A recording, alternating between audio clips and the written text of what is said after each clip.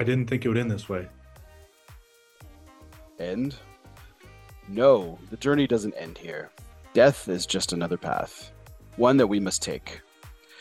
The gray rain curtain of this world rolls back, and all turns to silver glass. And then you see it. What? Gandalf, see what? White shores and beyond, a far green country under a swift sunrise. Well, that isn't so bad. No. No, it isn't. Good evening and welcome to Alosa Fumar Takes. This is our 275th take live from the Alec Bradley Lone Star Studio of Azle, Texas. I'm your host, Barry Duplessis, as always, and I'm so proud, so pleased, and so privileged to be with you all tonight. This is going to be a fantastic show, an epic showdown, the end of a trilogy, the end of an era, but it's all done in amazing fashion with some amazing nerds in the house. Yes, we are bringing it to you live tonight with some amazing cigars, good cocktails, good spirits, both in liquid form and in spiritual form. Yes, good spirits. Yes, we are doing it. I'm so proud, so pleased, and so excited to be with you guys tonight. It's going to be fantastic. Yes, we are celebrating. Tonight's the night. We're going to talk about why December 17th, 2023 is significant for what we are celebrating tonight, but we are celebrating the 20th anniversary of Lord of the Rings, Return of the King, and it's my pleasure to introduce tonight's guest. But before we get to amazing introductions of our guests of honor, we do have to thank the people that make this show possible, and that, of course, is our sponsors. Tonight's show is sponsored by Drew Estate. Drew Estate has announced it today that the 2023 release of the limited edition Liga Privada Unico Series Pancetta is a cigar exclusively to the two Liga Privada lounges, the Wooden India Tobacco Shop of Havertown, Pennsylvania, and Barrister Cigars of Union, New Jersey. The Pancetta will be available beginning just this past week on December 13th. Liga Privada Unico Series Pancetta is a union of two renowned Liga Privada blends, Liga Privada T52 and the Liga Privada Unico Feral Flying Pig, featuring a Connecticut stock cut wrapper cured Habano Kappa. The cigar starts with a spicy blast and a hearty aroma, leading to the enthusiasts on the complex journey through Liga Landia. That's a Drew Estate word. A bold Brazilian Modafina binder, powerful filler leaves from Nicaragua, Honduras were selected to add raw but might to this powerful blend. The binder and filler leaves are the very same that go into the Liga Privada Unico Feral Flying Pig. These majestic tobaccos are skillfully rolled into a 4 3/4 by 52 Bellicoso, identified by a 2023 release footband to make it an unforgettable smoking experience. So check out those two True Diplomat retailers in Havertown, Pennsylvania and Union, New Jersey, if you want to snag one of the Liga Privada Unica Pancettas. I know it is a tasty, fantastic blend, some exciting tobaccos that went into it, and so you definitely should scope those guys out if you're wanting to get them, but act fast because I have a feeling they won't last long. And welcome, everybody. This is our 275th take. And I'm so proud and pleased to introduce these fine gentlemen returning once again to talk about one of the best films of the 21st century. I think that's a fair assessment here. So without further ado, it's my pleasure to introduce Mr. Sam Spencer, Matt Ty, and Tripp Waldrop. Gentlemen, how are we doing tonight? Happy to be back, Bear. It's always a pleasure to nerd out and talk movies. Indeed, man. Yeah, I've been looking forward to this for a couple months. I'm excited. Yes. Let's get the ring back in its proper place, and by the time we're done, the ending of the movie from the original screening 20 years ago may finally be finished. That's true. Yeah. Well, what's really exciting about this is Tripp identified something that's actually related. He's like, I've been looking forward to this to a couple of months. We had to wait an entire year for this shit to come out. When, after Two Towers dropped, we had to wait for an entire year to come out, man. Man, talk about the patience that we had 20 years ago that we just don't have today. Oh, yeah. Yeah, by far. We didn't have social media to distract us and all that nonsense. Well, we had to wait, this book came out in the 50s? Yeah. We had to wait 50 years for them to put for a decent version of it. Decent version of it. Right. Yeah, the cartoon, was the cartoons made in the 80s? We've talked about this before. It was pretty early. It was early 80s, I believe, like 80, 81. Yeah, it was like really raw animation and stuff. Yeah, like really fantastic quality stuff. Sam wasn't even a twinkle in anyone's eye. I Not wasn't even born in close. '81 actually, so that tells you something because I'm fucking old. So how about that? Matt was lying I was about his gonna make an old dig at Matt, but Matt Ty was lying about his age as always. So it's all was right with the world. I was very much alive when those cartoons came out. And I do remember seeing them along with also seeing like if anybody's ever seen those awesome old cartoon versions of like Lion the Witch in the Wardrobe. Oh mhm. I mean, yeah. those cartoons were the shit back in the day. I loved Oh those cartoons. fuck yeah, they were great, man. They were absolutely great. I loved it. I dig the stuff, man. I really I think between the two, I was growing up. I read. I've said this before on previous pods, but like I was more the C.S. Lewis guy rather than Tolkien guy. My sister read every fucking book in the world, but she was the best. She read both, and but she was more the Tolkien fan into this. But she got me into this, and that's as I mentioned on previous pods too. This show is actually dedicated in her honor because without her, I never would have done this podcast. Never would have seen the movies because we made it an annual tradition. She took me to Lord of the Rings the first year, and then again, like we have to wait a year till we find out what happens next. And the next Christmas, we went to the Two I mean, or you could Towers. read the book from 50 years ago, but No, well, Yeah. because that would have been too easy, Trip. Why would I do that? Why I would I? I do agree. I didn't do it. I was I was Yeah, I didn't do it.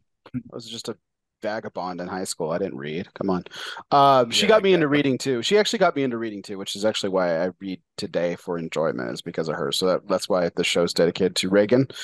Reagan Duplessis. She's a fantastic sister, and I wouldn't be here without her in a lot of ways. So thanks to her and everything. So we were talking about this though, not to just skip ahead. Sorry, didn't mean to skip off you, Reagan. Apologize. But we were talking to Tripp. You and I talked about this before in the green room before the show started. And everything. I've said I've had this show on basically or this movie on loop for like the whole week. That's kind of how I've always prepped for these things. And you were talking about like how nobody does that anymore.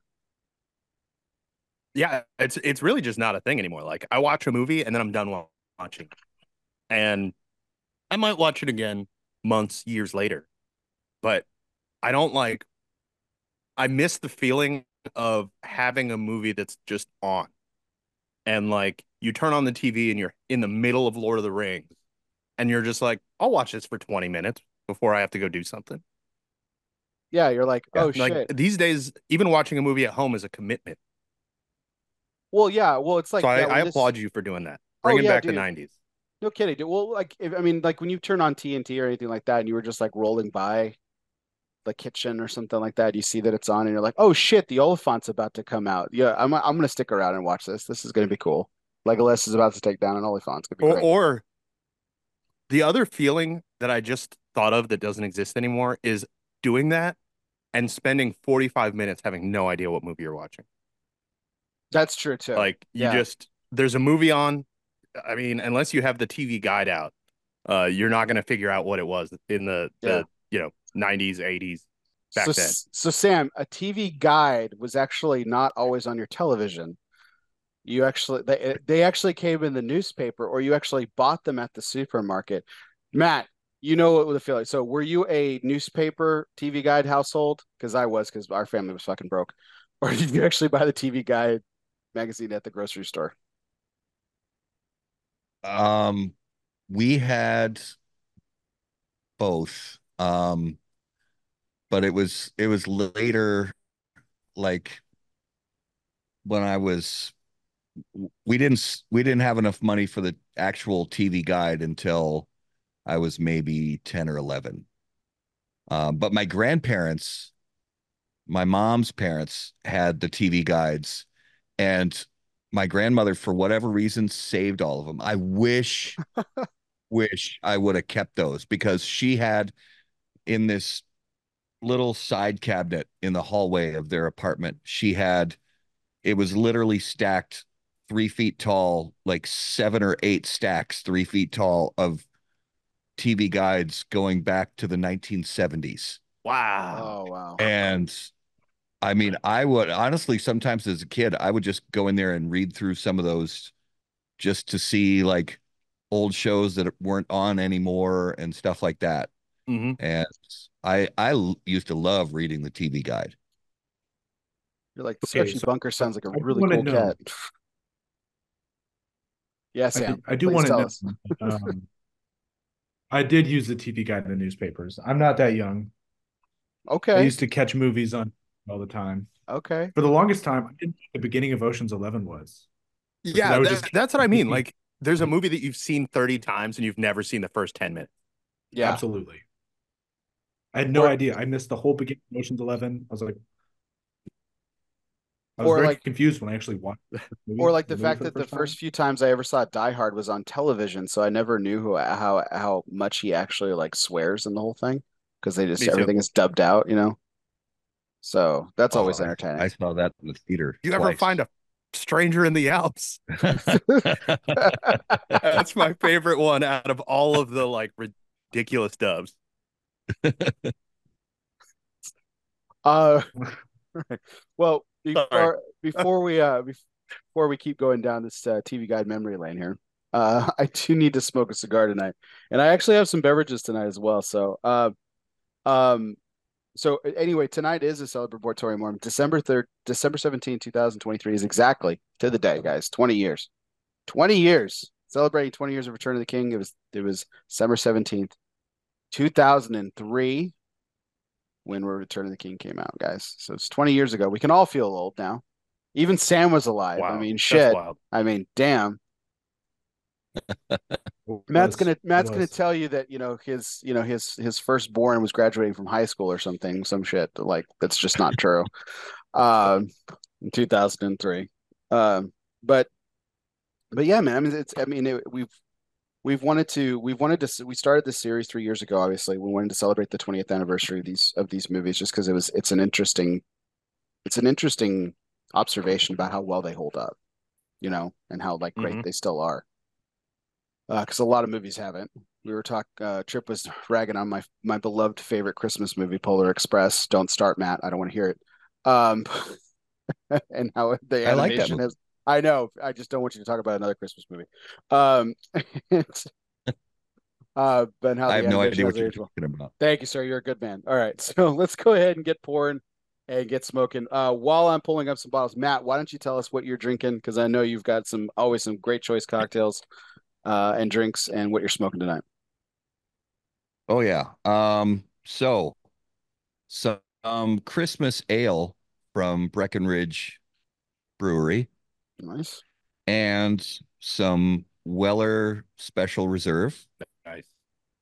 And my first cigar is the Charter Oak Habano in the Toro size.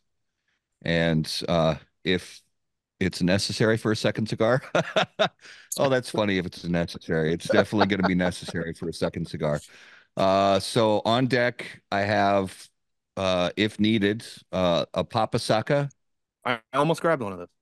and LFD Oro Maduro Ah, Tubo. love the aura, Nice. man. So underrated. So good. One ring to rule them all, man. Okay. Well, Matt, I've Oh got a yeah, choice of I'm drinking coffee, but I'm gonna pour something here too. So I've got a Russell's Reserve rye 6 year.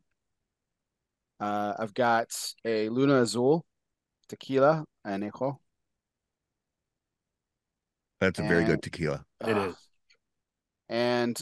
what my brother got me for my birthday um, was a bottle of Talisker single malt 10 year, aged by the sea, man.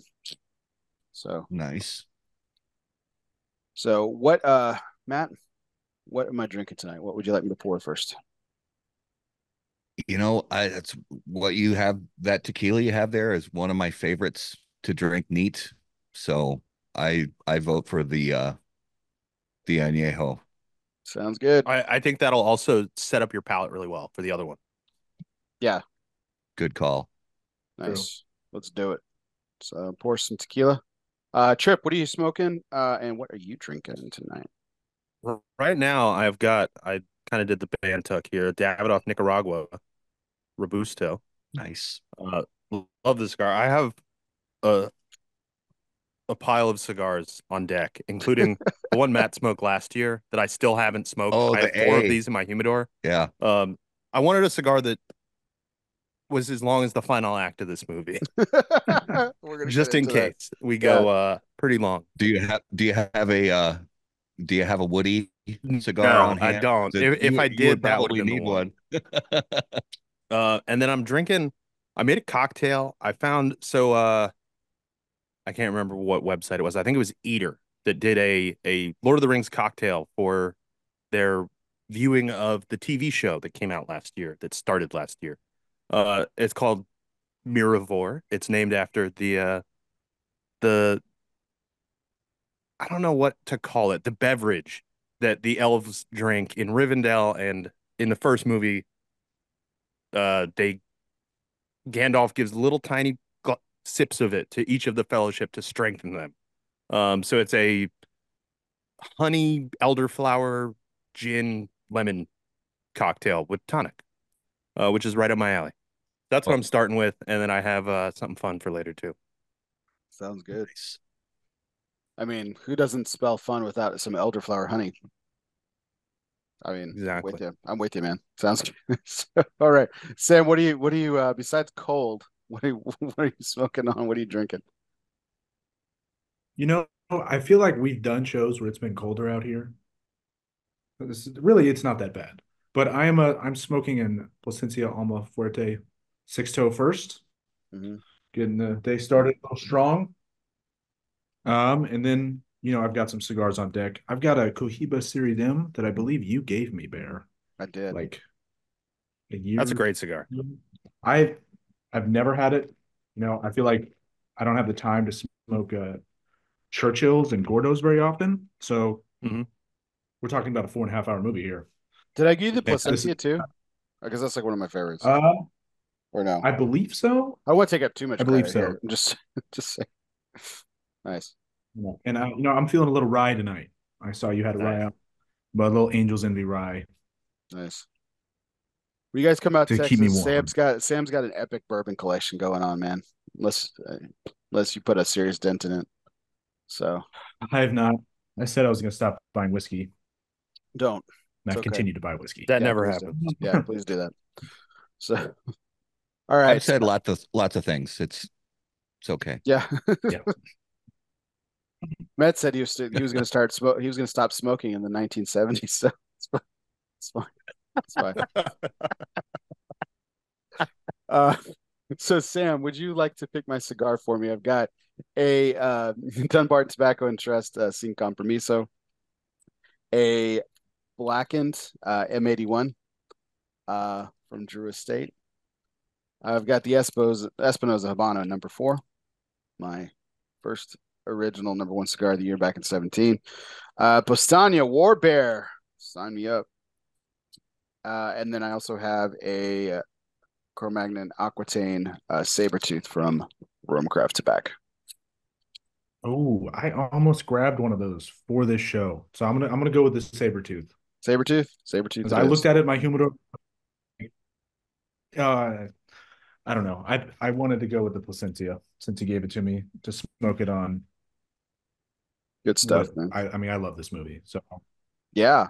So let's get right into that. Like, let's start with tonight's major point, which is always brought to you by the people. Yes, cigar people who know everything about a lifetime service. Protocol Cigars is more than just pool parties and good times. Well, maybe it is. But behind the fun is a motivation for service, a motivation for giving back from the original Protocol Blue to the latest release in the Lawman series. Phoebe Cousins' Protocol has always been about honor, passion, and yes, the people. It is what their life's work has been and always will be about. Power of the P, Protocol Cigars. So, Sam, I wanted to give you some time here, man. This is we started this journey 3 years ago. You and I and Tripp and Matt have I think Tripp's been on for all three of them. I think Matt had to miss one, Hmm. unfortunately. I think Matt missed the fellowship, unfortunately. But this has been a 3 year journey, man. But we've been waiting for a long time because this, my good friend, is your movie. So I'm gonna let you take the floor here. I mean, I don't know if it's my movie. This is the movie made for the world, really. But I mean, I this is my favorite of the three films. Spoilers, even with the four endings, five endings, 12 endings, however many it is. I absolutely love this movie. The epic conclusion to the story, just tying up all the loose ends. the like full arc of all the members of the Fellowship. I mean, I love this movie and like epic battle scenes. I don't know if Pelennor Fields has ever been replaced in my memory of like the most epic of battle scenes. So I just love this movie. We're going to be on here for hours, so I'm sure we're going to get into all the different parts that I love. But um, yeah, this is in the top 5 of my favorite movies. So I've said this before on the previous editions of the show, but like I'm so much a Two Towers guy, and I was really nervous about the show, Me guys. I gotta too. be honest. Like I this is the one, and look, they're all great films, but this is the one that I'm like the weakest on. Like someone, I was talking to a couple of folks today, and they're like, "Oh, you can probably quote all of them back to front." I'm like, um, The Fellowship and Two Towers, yeah. This one's the one that I am the kind of weakest on and stuff. But so Tripp, you and I are Two Towers guys. Like what? But what's your Yeah, impression of Return of the I King? was gonna make a little confession here. Here we go. Uh, so when Return of the King came out, this was the first Lord of the Rings movie that came out while I was out of high school and had a job. Uh, I only saw it in theaters one time. I bought the extended edition on DVD the day it came out, and yesterday was the first time I've ever watched the extended edition. Oh shit, man. That's a that's a confession. Holy cow. Yeah. Uh, Um, it was a lot better than I remembered it being. I think it was like because I was like what? I was like 19 or so when this came out. So I was like, I don't know. I think I probably felt too cool for Lord of the Rings. And uh I don't remember liking it as much as I liked it this time. I don't remember it being as good as it was. So I like, it kind of like pushed it off to the back of my mind. I still like Two Towers more, but yeah. I Well, will say Two Towers is a faster film. It goes at yeah. a faster pace than this. yes. Well, like you basically have three Helm's Deeps in Return of the King. Like, and Yeah. that's not a knock on it. I think Helm's Deep is, and I know Sam, you're going to disagree with me on this. I think Helm's Deep is one of the greatest battle scenes, if not the best battle scene ever Hmm. filmed. And we talked about this last time, just the aesthetic of it, when it was shot, how it was shot, like the compartmentalization of the stories that were happening within the battle, the way it was paced, like it was just incredibly shot. Um, but that's not to take away from all the fucking epic shit that happens in this movie too. So, but um, I think this movie has for me a little bit of like giant battle fatigue, where like by the third one, you're kind of like, all right, we've seen a lot of this in this movie. yeah. And it, I don't know. It's not that it like is irritating or anything, but it feels less exciting seeing three within a span of, I don't know, 2 hours or whatever. So I have a question about like where when we get to the ending thing, like I have a really hot take question on this, but um just based on like what kind of we've already talked about, like the amount of things that happened in this film. But Matt, what was your experience with Return of the King? Well, I I mean, seeing it in the theater when it first released was just it was very gratifying as a fan of the series, as a nerd in general. It was very gratifying to finally see it come to a conclusion. In my opinion, out of all of the three films, the theatrical release versus the extended edition slash director's cut, I think the theatrical edit was really the best one of all the because they had to pare it down to make it a short enough film for a theatrical release. And I thought the way what they chose to leave in the theatrical release, I thought was very smart. I thought it was very well decided on what they included in the theatrical release. But I still absolutely love the extended cut. And in preparation for this, I watched it again a week ago or 10 days ago. And it it just does not disappoint. Um, and the funny thing is that I love about this series is they had to pick and choose so carefully for all three of these films, because if these would have been true to the literature, each one of these films would have been 9 hours long. Yeah. Right. And they made good choices throughout. And this Return of the King edit was extremely well done. Three And 3 hours and 21 I like minutes. the way they closed it out. Yeah. 3 hour that was theatrical. 3 hours and 21 minutes. Extended cut. It's a fucking full hour ahead. 4 hours and 14 minutes. Yeah. It feels like Wild. the theatrical is 4 hours, and it feels like the extended is 5. Yeah. Like, Oh, it's crazy. absolutely. Yeah. It's unbelievable. But I mean, I love Yeah, this. and you know, Go ahead. I love the extended version. I sat down, I watched it today because I procrastinated, didn't have time to watch it until today. So I missed Cowboys getting destroyed, which was okay. But watched it today and I realized, man, this extended is a lot to sit down and watch in one sitting. But at It's the a lot. same time, like there's not a ton of craft in the movie. Like it's not No, one of those like a lot of times extended versions of movies where they had like 15 minutes. It's like scenes that didn't matter Hmm. and stuff that is really boring or doesn't have anything to do with what's happening in the movie. And in this, the extended edition is like seriously everything makes sense to be there. Right. mhm. Especially at the beginning of the movie. Yes. Yes. Scene with Saruman and Theoden going back and forth. Like that just Mm-hmm. it fixes Theoden's character arc. It fills in the holes. Yes. Mm-hmm. I think that if I were to put any part of the extended in the theatrical version, it would be that scene at the beginning of the movie. Yeah. Here's my take on, like, we're going to talk about themes here in a little bit as far as this is concerned, but like for a big chunk of this movie, because like if you guys remember last year when we were talking about Two Towers, Theoden's my favorite character in Two Towers.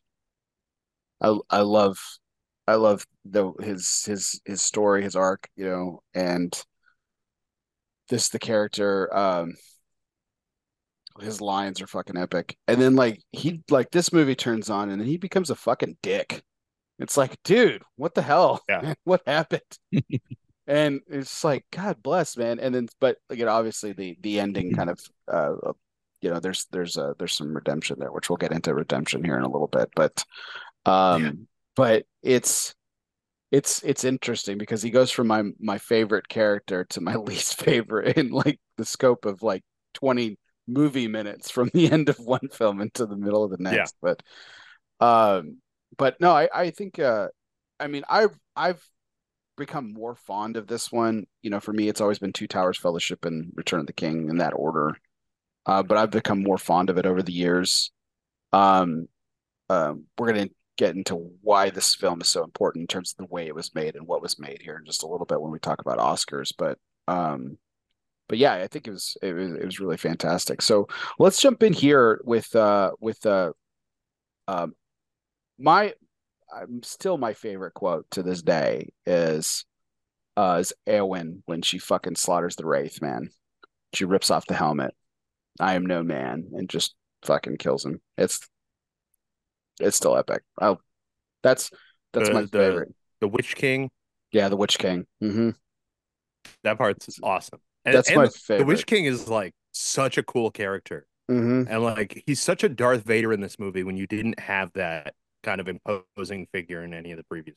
Mhm. I mean, you had Sauron, but like, he's always Yeah. way over there. Yeah, he was always like this distant, like evil that was always looming, but he wasn't like Yeah. you needed a He person wasn't in to be your that face. guy. Yeah. Hmm. Yeah, it's interesting. Like we're gonna get into good versus evil down here in just a little bit, but that's interesting how like the true bad guy in its essence, you you very rarely see, and has like Hmm. zero lines throughout the three films and like 27 hours of movie making. It's just crazy. Um, And yet he's this power. It's this powerful force that just can't be reckoned with, which isn't it. I don't know. It's incredibly fascinating. Um, Tripp, favorite quotes. You know, man. Uh, let me find out. I put one here. So I think in all three movies I had like a least favorite quote where there was a line, I can't remember what it was in the previous movies, but like Fun just a take. line that makes me cringe. And in this one, I hope this isn't anybody's favorite, but it's Here, the part where here comes Sam. Right. Go ahead. Keep going. no, this is the first one that's not from Samwise. Uh, it's when Gimli and Legolas are about to like go into the battle, and Gimli says, "Never thought I'd die fighting side by side with an elf," and Legolas says, "What about side by side with a friend?" And that one line just bugs me so much. I hate that line. Yeah, it's pure cheese. It's Yeah, pure cheese. that was like it Yeah. was it was like Randy Newman came in and fucking wrote a line of dialogue for Peter Jackson. You know, like Yeah, it's so bad. Like that part yeah, just makes me want you've to you've shrivel got up a and die. you've got a friend in me, Master Dwarf. Yeah. That one line leaves a bad taste in my mouth. But my favorite line, I think I didn't put it in my notes, but I believe it's Gimli that says, "Certainty of death, small chances of success. What are we waiting for?" For absolutely, I love that line. yeah. That's a And I great. think my favorite That's line has been Gimli in all three movies. My least favorite has been Samwise in the previous one. I definitely wrote down that Gimli one as well as one of my options. That's Sam. What about you? You got a you notebook know, full. it's hard to Yeah, that notebook he held up is just the script. yeah, He just circled, highlighted every Yeah, line. yeah. it's hard not to pick like one of Aragorn's his speech before they Right. Black Gate, and it's hard not to pick Theoden when they roll up to Pelennor Fields. 'Cause, I mean, that whole scene is just super epic. Right. Um, so I'm gonna go with the funny one from the extended cut because those two are majestic. I feel like me reading them doesn't even do them justice for how they go in the movie. But it's right at the beginning when Gimli Gimli challenges Legolas to a drinking game. I almost picked that one. Oh yes. He's clearly just he's clearly just hammered. And he goes, "It's the dwarves that go swimming with little hairy women." And then he passes out. It's perfect. Well, no. Then he says, like Legolas says, "I think I feel something in my head," and he says, "Ah, I told you couldn't hold your liquor." Then he passes out.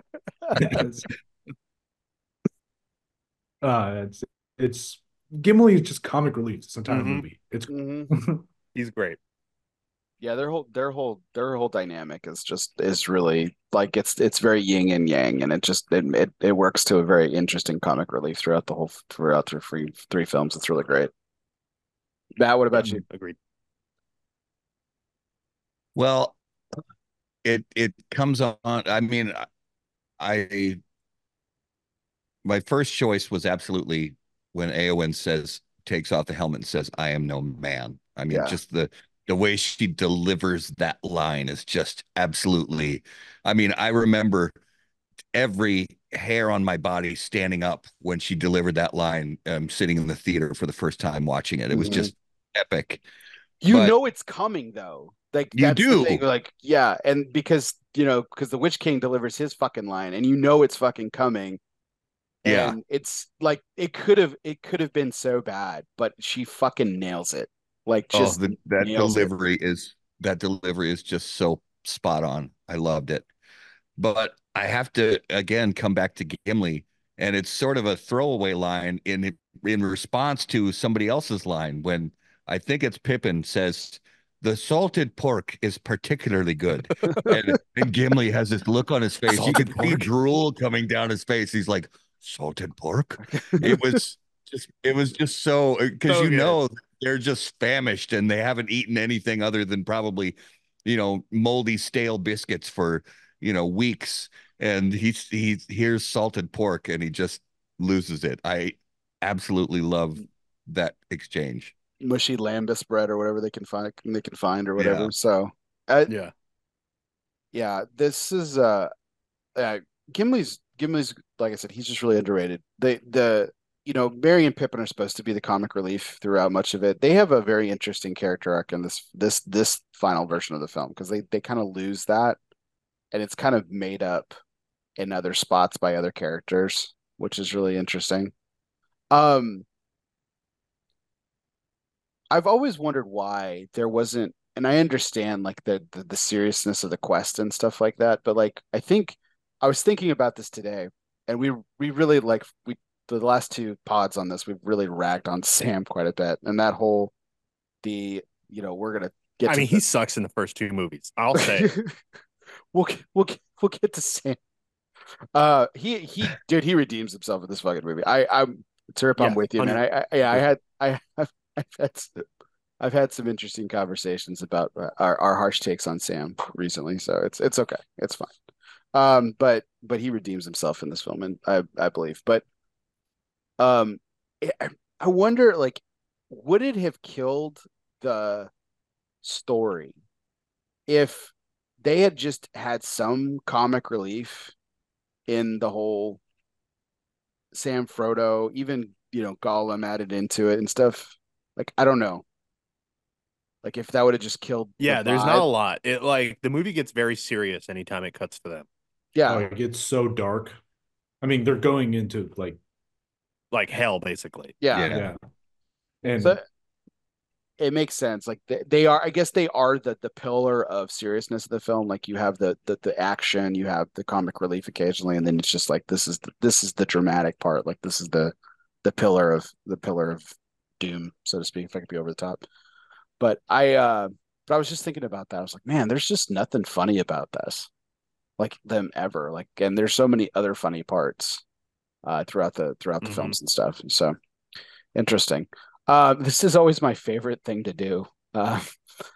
Sam and I started this tradition when we did Gladiator.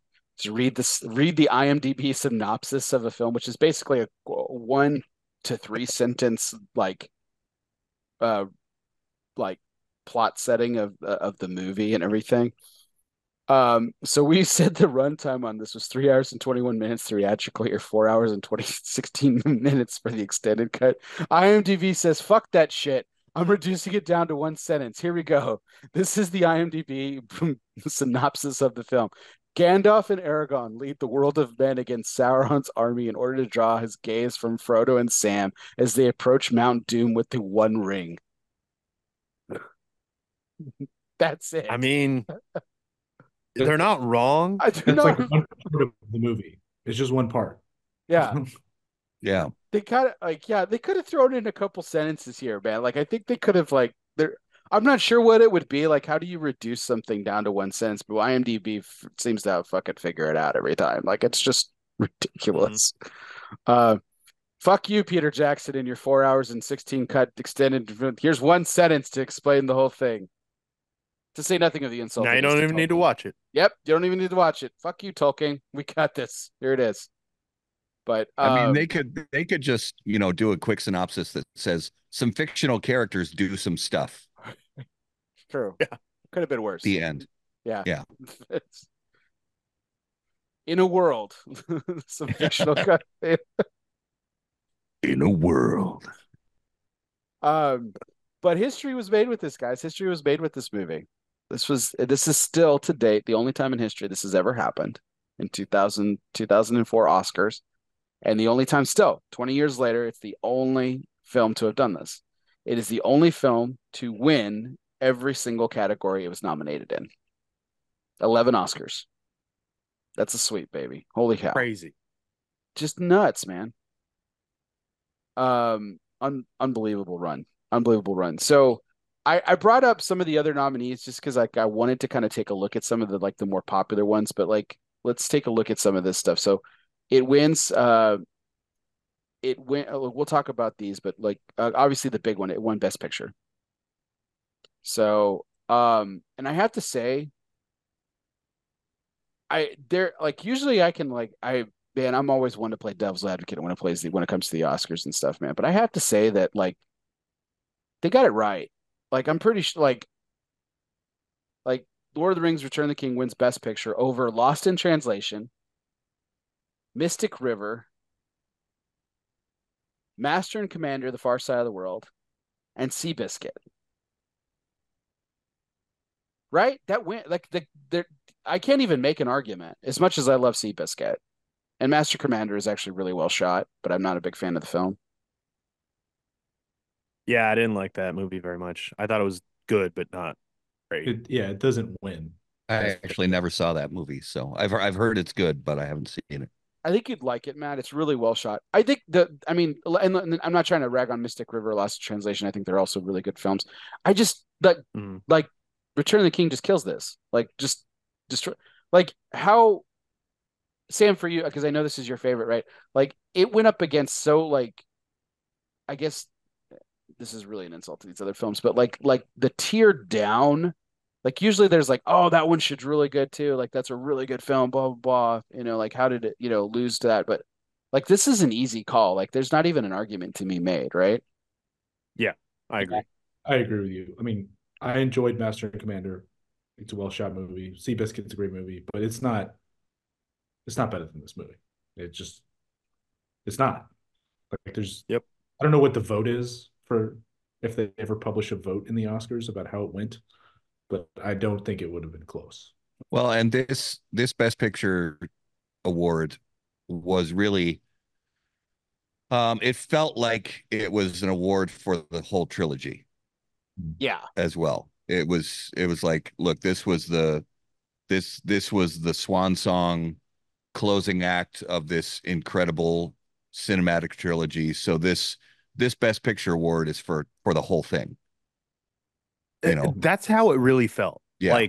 Like this Best Picture is for the whole series, all Mhm. Yeah, three like- movies combined. We fucked up the last 2 years. We're gonna make up for it on this one, by God. Yeah. Yeah, I still disagree. I mean, Two Towers should have won the year before, but Yeah. Definitely. Yeah, I mean, I think it's an interesting. We can have that interesting discussion. Peter Jackson also winning Best Director. That was also kind of an obvious one for me. Yeah. Um, he was up against Sofia Coppola and Sofia Coppola, Lost in Translation, Peter Weir, Master and Commander, Clint Eastwood for Mystic River. Here's the wild card of it though. And I don't know if has anyone seen City of God? Fernando Meirelles is the director. No. It's so fucking good. Oh, it's so good. It's such a great film. It's one of those movies that like has always been on a list in my head, but I've never actually watched. Oh God, you got to see And it, man. I It's think so Mystic fucking River is good. also a very good movie, but Mhm. but it's not Clint Eastwood's best movie in my opinion. But I think it's very good. But yeah, Right. not the Return of the King. Forget about it. Yeah, it's just Peter Jackson again, just unbelievable. Wasn't even nominated the previous year, by the way. Roman Polanski won for The Pianist, Mm-hmm. if we remember that, which is crazy. Which and that movie is also very good. But yeah, Mhm. Peter Jackson not being nominated, nonsense. Yeah. So yeah, Chicago won Best Picture the previous year. Um, they need to revitalize that genre. That's my side take for 2003 Oscars. Like more. If you're gonna let's bring back that genre, so like we can actually have some reference point. And because I think Chicago actually is a brilliant film, just really nothing to really compare it to. Like, Mhm. At least in the modern era, it's like, oh, Chicago way better than White Christmas. Like they're not even this. It's not even the same fucking galaxy, like in terms of filmmaking, but it's like the same genre. But going back to 2004's winners, so it also takes home Best Picture, Best Director, Best Writing Adapted Screenplay. So this Fran Walsh, What was Philippa it up Boyens. against in that category? Yeah, so really, I really don't see that too big of a contender here. This is pretty interesting. The Why can't I find this? I had it bookmarked. Thank you very much, Bear. So the nominees: City of God, okay, Mystic River, Seabiscuit, and American Splendor, which I haven't seen. Heard about it. Haven't seen it. Seen the other three. I thought that the way that the script was written in Seabiscuit was interesting. The overlays of like the radio broadcasts and stuff, like it was really well. That's more shot, but the script is interesting too. So, but like we talked about, with the exception of Tripp's one line that we pulled out, the piece of dialogue that Randy Newman inserted for Peter Jackson, like this is a pretty flawless script for me. Like it Yeah, just I think so too. runs together really well. Cool. Yeah, I agree. I mean, they also had the task of tackling the density that is the book Return of the King mhm. and turning that into a 3 hour, like Tripp said a second ago. It was like this movie could have been 9 hours long Mhm. Right. with everything that's in this book. We're able to turn it into a brilliant 3 hour movie that wraps up a trilogy. Mhm. We all saw how Game of Thrones failed to wrap up that series. Like it's what could have happened in 2003, but they nailed it. It wins for So they best nailed visual it for Right. It wins for best visual effects. It goes up against Pirates of the Caribbean, and Master and Commander, which is fine. I'm with that, of course. I The think that's again an easy win. It's an easy And win. I think didn't it win best special effects all 3 years? It was up for Yeah, it was up for the nom all 3 years. The one that it was interesting to me was film editing. Jamie Selkirk, who actually edited all three, wins the Oscar for Lord of the Rings: Return of the King. This dude, like, if you look at his IMDb page, he's got nothing impressive leading up to this. And he ended up producing a couple of cool films later, but he's got nothing impressive leading up to this, really. And then he does King Kong, Peter Jackson's next film. And then that's it. This guy hasn't edited a film, didn't edit another film until 2017, a film that I still haven't seen. And that's it. Like, Oh. dude, like Jamie Selkirk pulling off the Shane and just riding off into the sunset, man. Like, fuck it, I've done it. Oh. No, you know what? I just looked him up on IMDb. So he was a he must have been one of Peter Jackson's OG uh crew because Right, he edited Bad Taste, Meet the right. Feebles, Dead Alive, and The Frighteners, Yeah, he's a which were Peter like all Jackson of Peter guy. Jackson's major Yeah, movies. but But yeah, yeah, it's weird that he didn't edit anything since then. yeah, Peter. I mean, this launched But Peter I guess Jackson's Peter Jackson career. also hasn't directed much since then. Yeah, but this put Peter Jackson on the map, right? Like he hasn't had a Mm-hmm. long-standing career, but this was his thing. Like, shout out to Jamie Selkirk though for beating out Walter Murch in this category, who's just like an icon in film, right? So he beats out Walter Murch for Cold Mountain, City of Daniel Resended, City of God, Lee Smith, Master and Commander, William Goldenberg too for Seabiscuit. So I mean, Wow. he beat out two icons in the industry in Goldenberg and Birch, and just yep, cool. I did it. I'm done. Good stuff. Wins for makeup, Pirates of the Caribbean, Master Commander, the other nominees. Best original score, Howard Shore coming through. Beat out I Danny mean, I Elfman. think that's still I think that's no contest. Like the score in this movie is incredible. Yeah. oh, it adds so much emotion to every scene. Yeah. hmm No, Howard Yeah. Shore is brilliant. Like Howard Shore's throughout the entire series. Like he's really good. Hmm. It's some of the best movie music ever ever composed. Yeah. And it Mhm. is so I mean, Yeah, I wanted to it's get your so tat on this, Matt. perfectly You're a music guy. stylized. You're a music guy, so I wanted to get your take on this. Yeah, go for it. It's so I talked about it on the Two Towers show. It's so perfectly stylized for the scenes, for the characters. Every character's, because it's very common that in movies, good composers give each of the main characters their own musical theme. Hmm.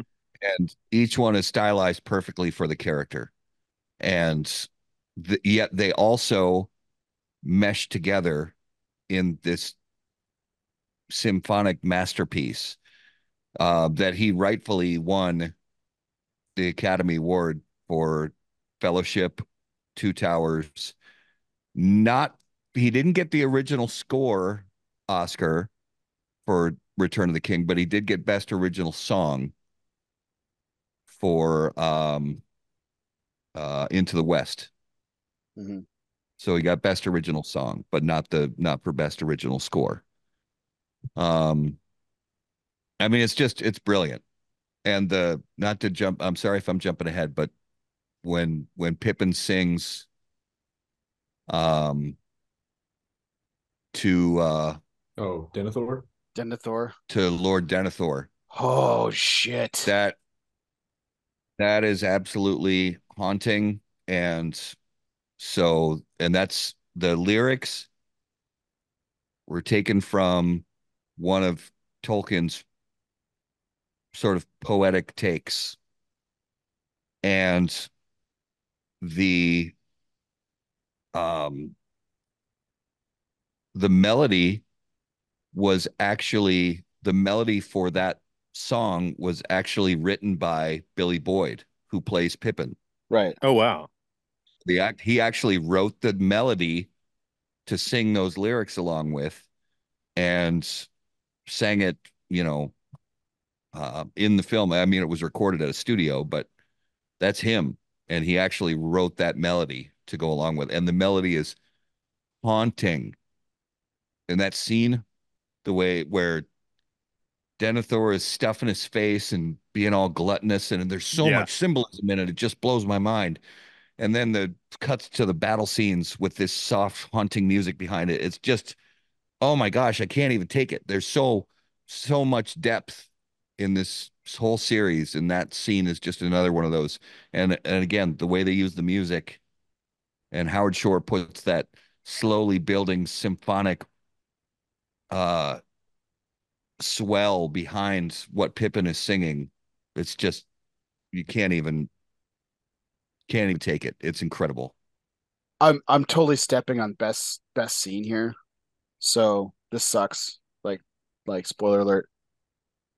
I have a serious take about that scene. I think that scene in its entirety, the aesthetic, the score, the acting, can't really say the script, there's not much talking, but the way it's shot, Yeah. the way it's lit, the way it's mixed is probably the best shot, best scene filmed in the 21st century. It's And up there. that's my hot take. There I just can't think of anything else in the last 20 years that combines all of those things so perfectly. I guess the nitpick is the no script, right? There's really not talking, but like the music, the song, the lyrics make up for it. It's just fucking amazing. It's absolutely amazing. Mm-hmm. Well, and what Pippin says before he starts singing is he's like, I'm just a I don't remember exactly what he says, but something along the lines of I'm just a hobbit. We don't have songs for dangerous times and lofty halls or something like that. And Denethor is like, is your song not good enough, or is my hall not good enough for your song? Go ahead, sing. And I I'm with you 100% Bear. It's just there's no words that need to be spoken. There's no dialogue needed. Mhm. The depth of the lyrics of those words that are being sung, with the hauntingness of the way the melody falls, and cut back with the juxtaposition, cut back and forth with the battle scenes, and with Denethor. I mean, the gluttony of Just stuff in his Denethor's face. stuffing his Yeah, face, and so it gross, man. again. I know Yeah. these authors go back to these biblical roots where they take from biblical symbolism, and it's that whole eat, drink, and be merry, for tomorrow we die thing. It's like, it's just so deep. I agree, that scene is one of the best ever put on film. The Mm-hmm. mixing is like so he like it's Selkirk, right? It's editing here. So like he dials down the sound of battle, the clashing, the clanking. It's much more a dialed down volume to Denethor's eating, the song, the score is at a higher pitched Yeah. volume. Like it's just so fucking good. Like it's just amazing. It's just one of the best shot things I've ever seen, man. I just, you know, and I'm a Gordon Willis fan. So like the fact that Gordon Willis didn't shoot it was like was, you know, um I mean just incredible. It was just incredible. So but well, I mean some of these other ones I mean were pretty kind of obvious winners too. So I mean best film editing, Selkirk I mentioned, best art direction and set decoration. I mean pretty good stuff there. Best costume design. I think the costumes in this are I think the the thing that Pippin wears and like the garb of Gandor, you know, the tree of life and stuff Hmm. is just really beautiful, you know, the way that they did that. Best makeup, best music original score, best music original song, best sound mixing. It's probably for just that fucking scene. Best visual effects. 11 Oscars in total, a clean sweep, first time in history. You know what's hilarious too is two other films have won 11 Oscars. It's the most ever. Titanic is one, Ben-Hur is the other. Wow. But Titanic, so Bernard Hill has been a part of 22 Oscars in those two movies Wow. because he's the Yeah, captain in Titanic. that's right. Theoden King, man. Rocket. Love me some Theoden, even though I hate him in the first half of this film. No, I so Sam, you mentioned this is like one of your favorite films of all time. Like what, top five, top three, Top five for sure. top five I'd for say. sure. Or Yeah, I and feel like pace changes and the five move around, but yeah. top five for sure. As Does is Two Towers. Fellowship or two? Top five. Okay, so both of those are in your top five. Okay. Tripp, where does this rank? Top five, top 10, top Hmm. 50? I would say Two Towers and Return of the King are in my top 50. Okay. Matt, what Two about Towers you? might be top 10. Two Towers might be top 10. Yeah. Okay. I mean, I'd say the whole series lands in my top 25 of all time. I can't really say exactly where each of them rank, but just thinking off the top of my head about the movies that I've loved in my life and would rewatch at any given opportunity. Um, these are all three of these movies are absolutely in the top 25 for me of all time. Yeah. And it's hard too because it's just one cohesive story with all three movies. Yeah, Right. it's kind of hard to separate them. Like to me, when I think of them, I think of it as one super long movie. Yeah.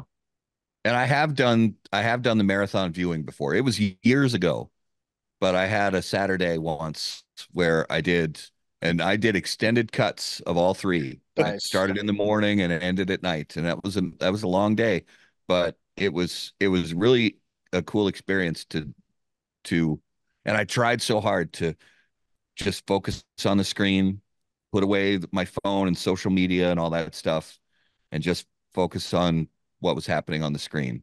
It was a cool experience. I don't really recommend it because it's basically you're giving up a whole day. But When this came out, I remember there were theaters around me doing a marathon where yeah, you would watch Fellowship of the Ring, then Two Towers, and then at midnight, uh, Return of the King would start. yeah. And it was like, who has time to do this? Stay up till 4 in the morning A lot of nerds, after man. A getting to lot the of theater nerds. at like 7 p.m. Yeah.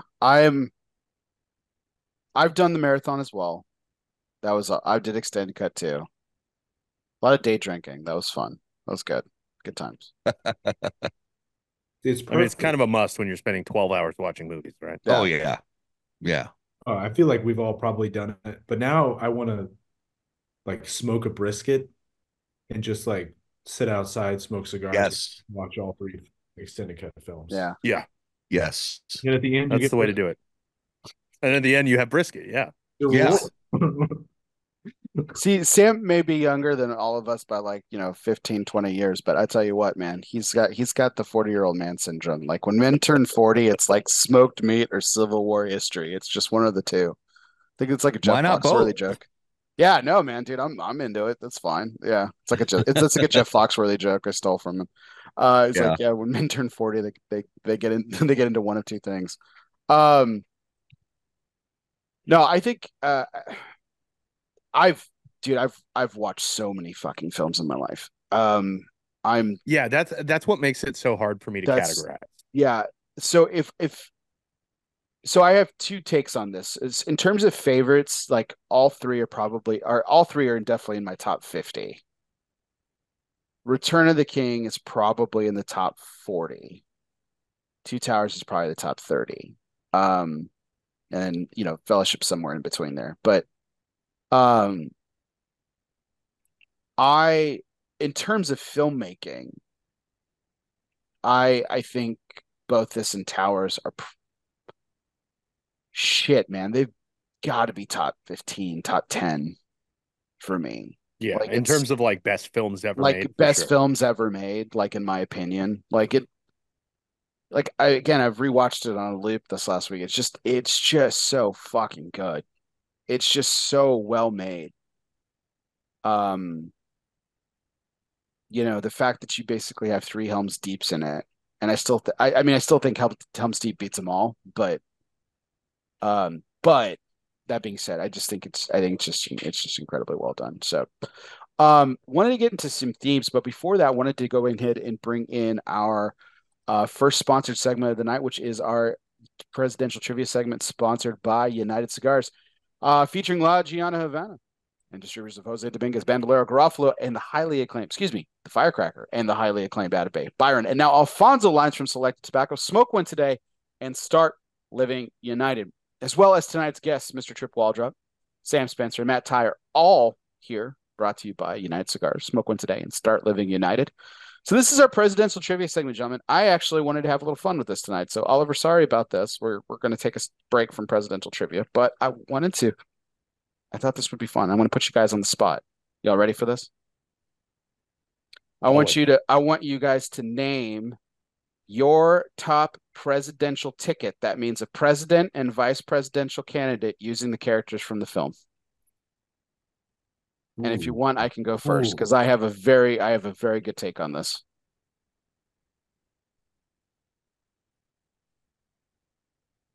I think you're gonna have to go first. We all got to think about it. That's fine. I'm totally game for this because I have a hot take on this. I've got mine. She's more prominent in the books for sure, and she's more prominent in the previous two films. But my presidential nominee is Galadriel, and her vice presidential candidate is Elrod. Ooh, I okay. am, yeah, dude. The Elvish wisdom, dude. Like, you know what? They may not have known what to do with Arwen and let her like actually live her own life. You know what? They can have that flaw, but they know how to fucking run a society, man. Like I'm just saying, like they can take over the. I'm good with that. I'm good with that. Galadriel was my presidential nominee. Mhm. All right, I've got mine. I'm gonna Give me. say Aragorn for president and Mary Ann Pippin for vice president. Co-vice president. It's the job that doesn't really do that much. Needs You got to two of get us, to dude. They are Yeah, halflings. They are halflings, dude. You gotta. They make one whole person. You know. exactly. Each of them is half of a man. Yeah, it's good. Oh, nice. Oh man, Uh, this is tough. I thought about going the Pippin route for president, oh, nice. just cause chaos in that country. You always have to look. You always look. Give And give the give give some I can't throwback to remember the name of the role. give some throwback to Lyndon Johnson. You always have to look. Sorry. Anyway, presidential joke. It's fine. What's the role of the person who holds all the press conferences? The press secretary. Press secretary. Press secretary would be the mouth of Sauron. Oh shit, dude.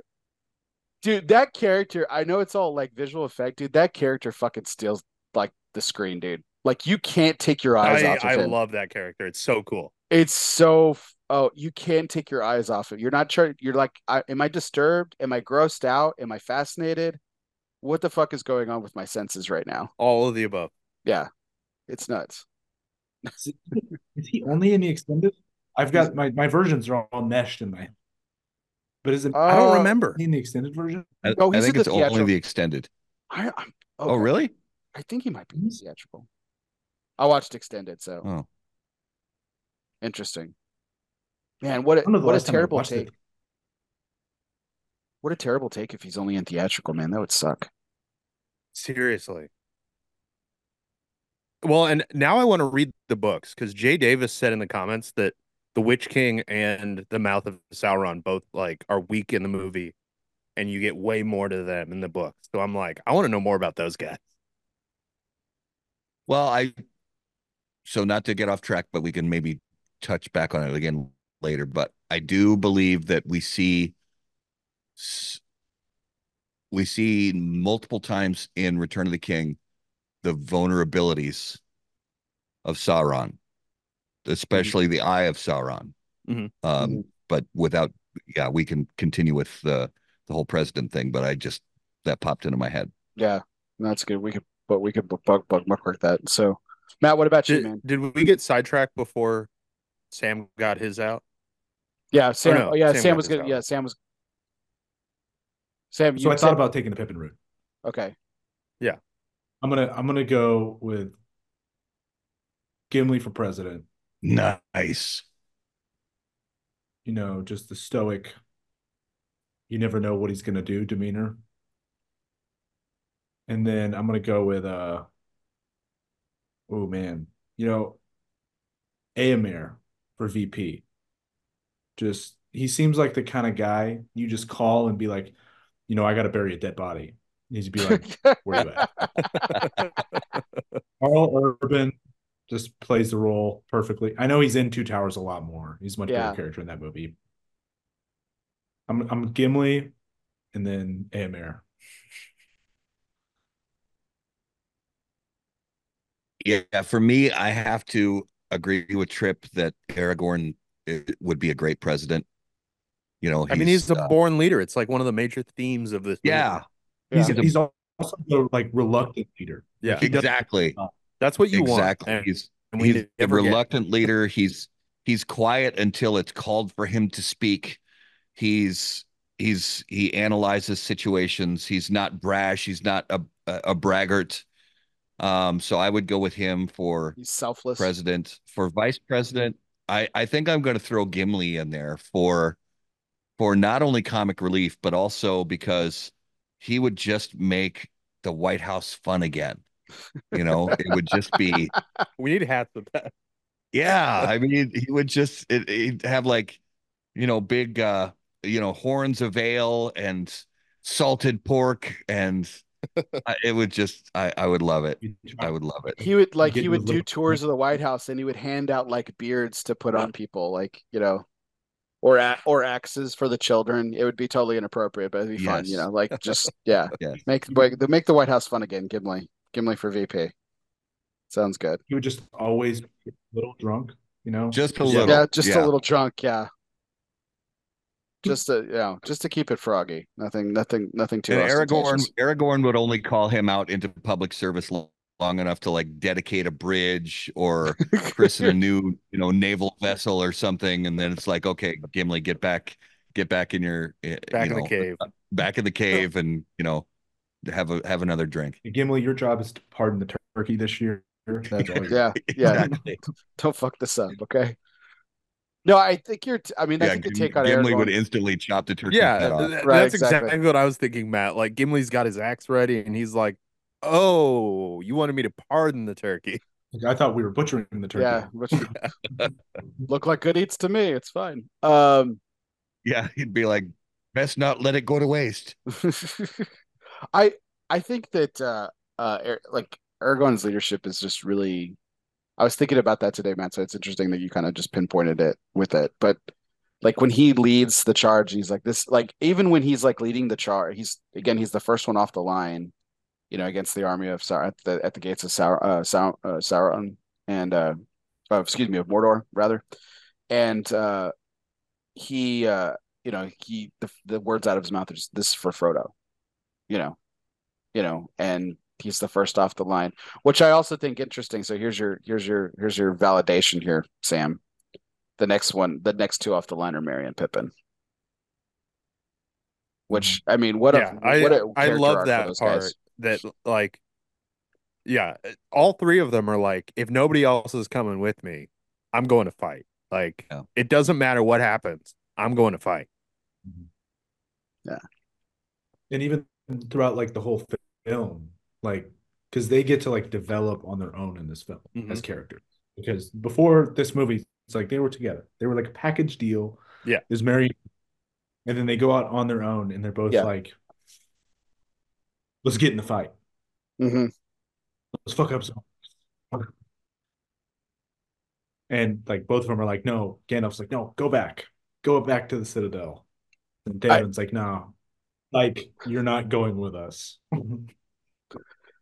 I think, man, what a freaking call out by Merry on Pippin though, when he's about to leave with Gandalf, and he's like, you have to look, you always look, and he's fucking calling his shit out for the same shenanigans that he's done since the fucking first film, and like.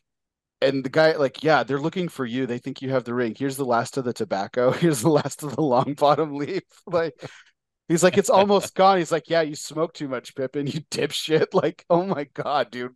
He's just fucking cold. Just cold, man. I think it's hilarious too because I've seen all these memes on social media. Somehow I get all these Lord of the Rings things get Yeah, advertised to me now. shocker. Yeah. Somehow. But yeah, somehow. But it's like Sauron trying to figure out their plan. It's like Pippin on his last brain cell, just has no idea what the plan is. Good stuff.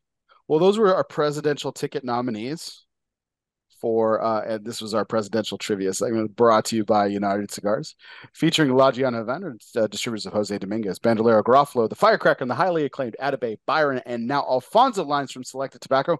Smoke one today and start living united. Um, so wanted to get I had some topics here for us to kind of go through. I think there was a lot of themes, and we've covered this in previous pods, but I just thought that like we talked a little bit about this already, and I wanted to give us an opportunity to talk about it. So Tripp and I are on the same page. We're pretty fucking hard on Sam, the first two films. Um, Samwise is a little, it's just bad. But there's He's this, Luke Skywalker for 5 hours from New Hope. yeah, Like yeah, just whiny, doesn't want to go anywhere. always wants to make 10 breakfasts, like just it's bad. Mhm. But there's something to be said about we're going to talk about redemption here in a second. I don't want to step on that, but I think truth. I mean, while there's really great acts of friendship in the previous two films, specifically with Sam and the other characters as well, I think the overlying theme of the entire three films, friendships is one of those constants. Mhm. And one of the things that I really like um about the friendship theme that kind of carries itself throughout the entire is the intense loyalty that even though they're apart for a lot of this film and they're kind of broken in, the fellowship, They're like completely spread out across yeah, Middle Earth. and their undying loyalty to each other, regardless of that, is still very much felt through the entire film, which I think which makes Peter Jackson extremely brilliant on this point. But I'm a really big fan of how a lot of the friendship circles and like one of the 20 endings that happens when when Frodo's recuperating and everybody comes into the room and everyone's just rejoicing again. It's that full circle from Fellowship that kind of comes back full circle a little bit, which is nice. I just really love the friendship arc, throughout the three films. But what do you guys take on friendship here for the themes?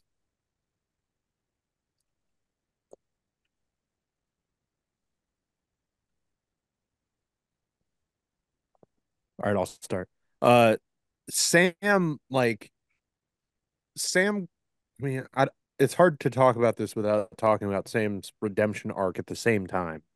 But Sam goes from being very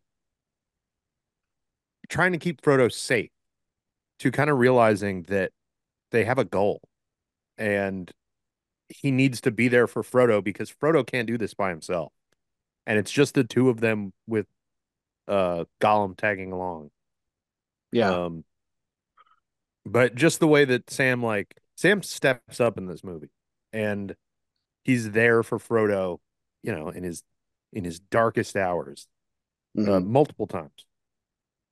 Rescues him from the And den, right? The orc den, yeah, and then carries him up the fucking mountain, you know. And so I was remembering this line, and like a lot of people I've talked to about this over the years, like, oh, it's so freaking cheesy. Like, I can't carry the ring, but I can carry you. Fuck you, man. I That's know good exactly. shit. Yeah. That That's line's good so shit. cheesy, but at the same time, like it means so much in the context of the Oh, story. it's fucking On good, its dude. own, it's super cheesy. Yeah, like if you just requote it, like that's why it's not one of my favorite quotes of the film because you just can't repeat it without the context of everything. Like it's really good. It's a really good moment. And I really like it. We can talk Yeah, about the and redemption arc. It's fine because I think it goes hand in hand with this with yeah, Sam's we'll character. get. Yeah, exactly. So, Sorry. It, Um, it's also interesting too because I think in the whole series, Sam is the only one who gives up the ring willingly. yeah, yeah. He hands it back. that's true. Hmm. I never thought about that. So, which begs the Wait, question, it, which begs the question is who was actually the chosen one then to carry it? Was it really the literal bearer of the ring? Was it literally Frodo, or was it Sam?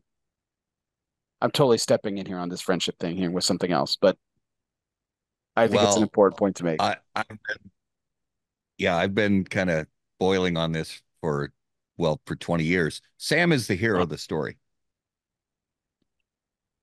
Okay. Pretty much, yeah. Sam, Sam's the hero Yeah. because in the end, the only reason that the ring ended up uh destroyed by the lava was an accidental scuffle or it was so Frodo gave in and said, I'm going to keep the ring for myself. And then Gollum jumped on Frodo and bit his finger off and took the ring. Mhm. And a scuffle ensued and they go falling down. And Gollum and the ring end up in the lava, and Frodo ends up hanging on by, um, onto the cliff, and Sam saves him. Sam is the hero of the story. And that's the way I felt since I saw the movie, and I still feel that way today. Now, the friendship arc is extremely important because the reason, I mean, yeah, Frodo carried the weight of that ring and that responsibility all that way. But he could not have done so without Sam. He could not have done so um without Aragorn and the soldiers of Gondor distracting Sauron, Hmm. in that final push. And I do believe Sam did get some redemption. I agree that just some of the way they presented the character and some of the lines and some of the cheesiness in the first couple of movies was a little much. But he definitely got his redemption in this film. And Mhm. it's interesting because after the ring is destroyed, Sam doesn't say much. Yeah.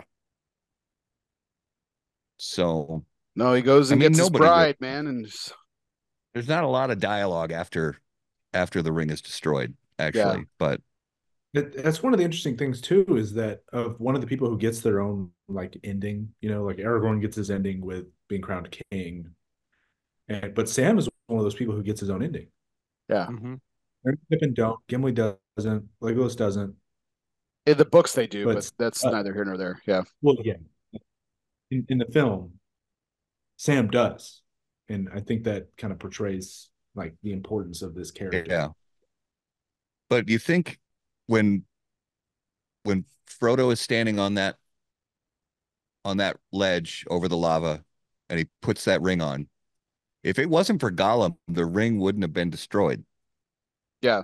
I mean, maybe Sam, maybe if Gollum wouldn't have been there or something else would have happened, maybe Sam just would have said, "I'm going to take one for the team," and and gone and tackled Frodo, and they both go into the lava together. I don't know, but Yeah. uh, um, it's really Sam that um Sam saves the day. He's the catalyst for Hmm. Yeah, for finishing the mission. yeah, I have a take on this as well because that scene where Frodo decides to keep the ring and puts it on is like a mirror of a scene in the I think it's in the first movie at the beginning where Isildur keeps the ring and Elrond is standing there Yeah.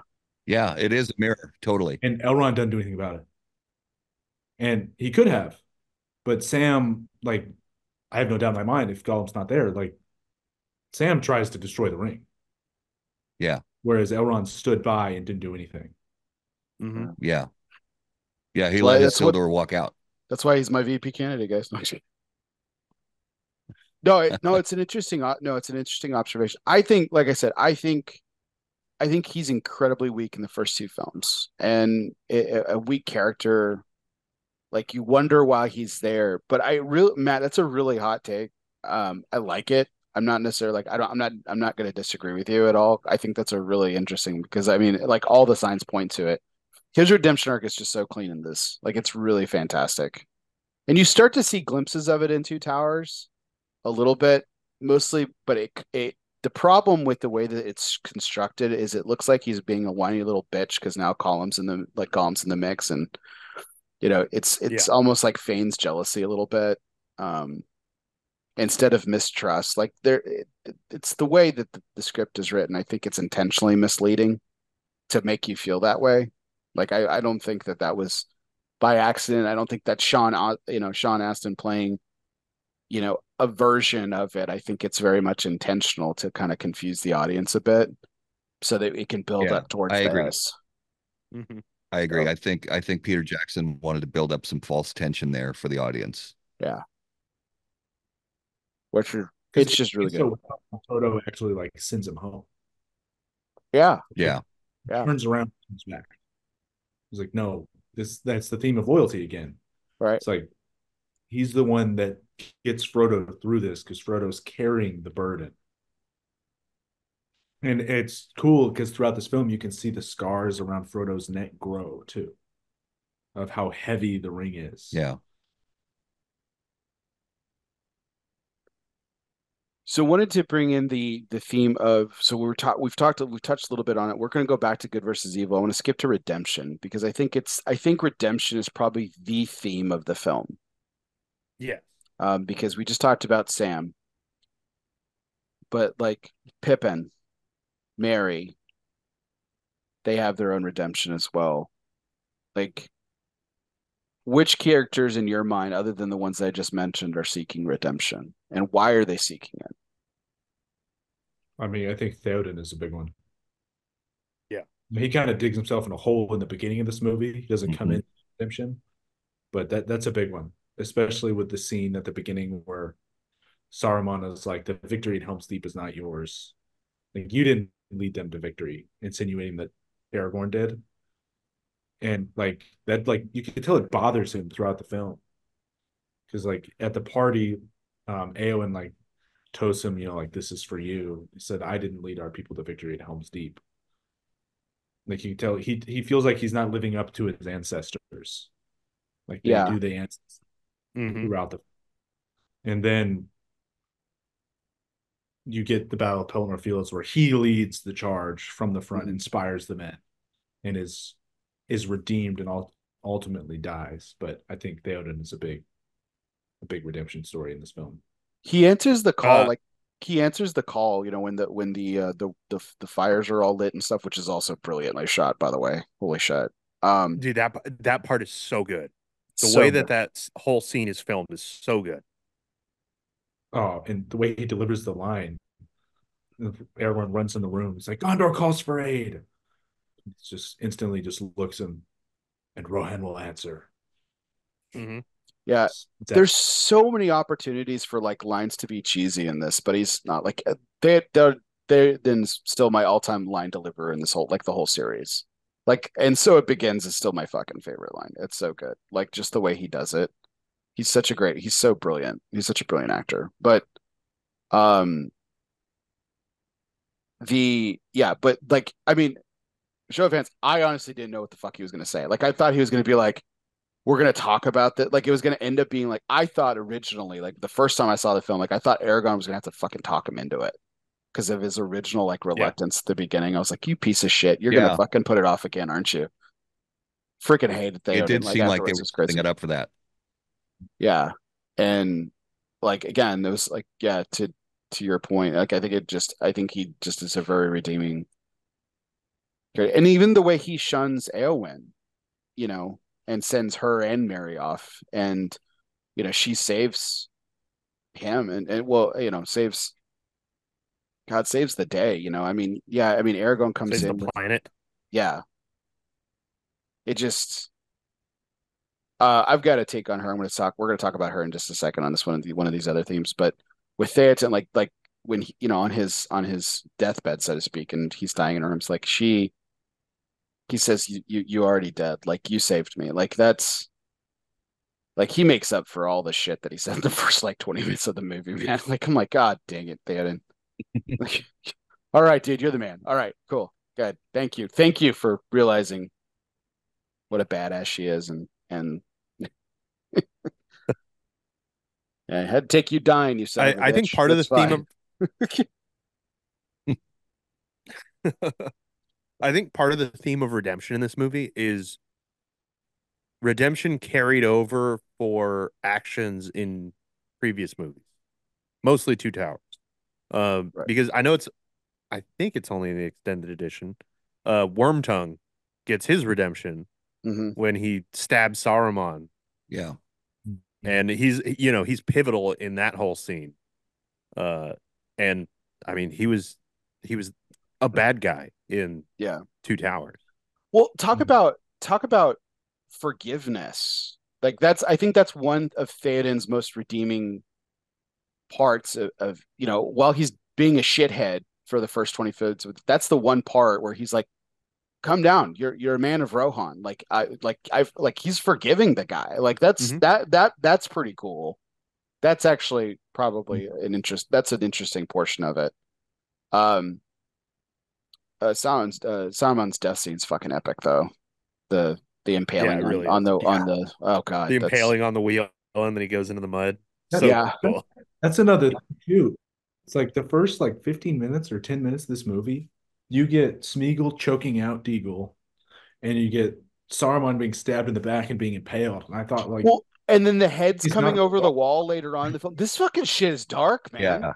It's fucking Oh It dark. yeah. got Like really dark. like I was like, it was close. I don't know how close it was to being rated R, but like I remember hearing at the dark shit. time that it might have been rated R, yeah. I mean, it's pretty and that it fucking was like close. one of the harder PG-13s of the time. Yeah, I mean, just because the Orokai are so fucking scary, like Fellowship is on the fence about whether or not I show my 8-year-old kid that movie. I mean, I know Sam saw it when he was Hmm. like fucking 6, but like I um I'm not passing judgment on your parents, Sam. I'm just saying, like for me, I'm the helicopter dad. It's fine. I Self-admitted. wasn't.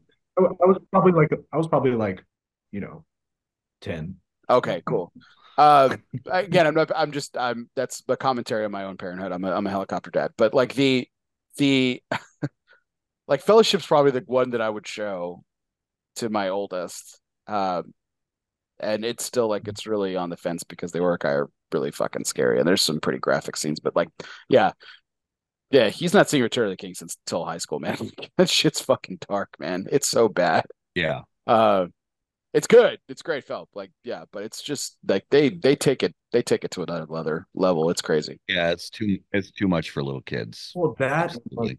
when Tolkien wrote this, I mean, there's so many themes of his time fighting in World War One. Yes. Yeah. Hmm. Like Mordor as a whole is just what a World War One battlefield looked like. But Yeah. Yeah. this, fellowship and friendship and redemption. It's just like he wrote this from a dark place. Yeah.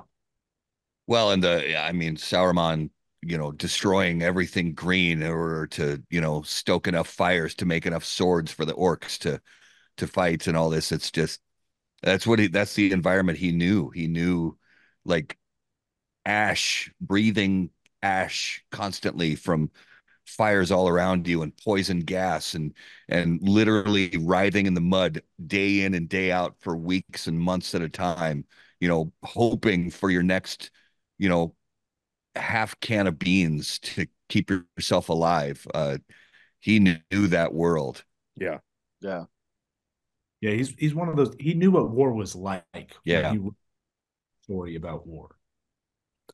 And I mean, it could have been like therapeutic to him. Like I don't know what Tolkien I'm sure his I'm view on it sure was. it was. I mean, to a really large extent, I'm sure it was a very, cathartic experience for him to write this. Just like I think that's probably spot on. That's why like he has Bilbo right to there and back again, a Hobbit's Tale, right? Like that's the whole he's Mhm. doing a self-portrait there.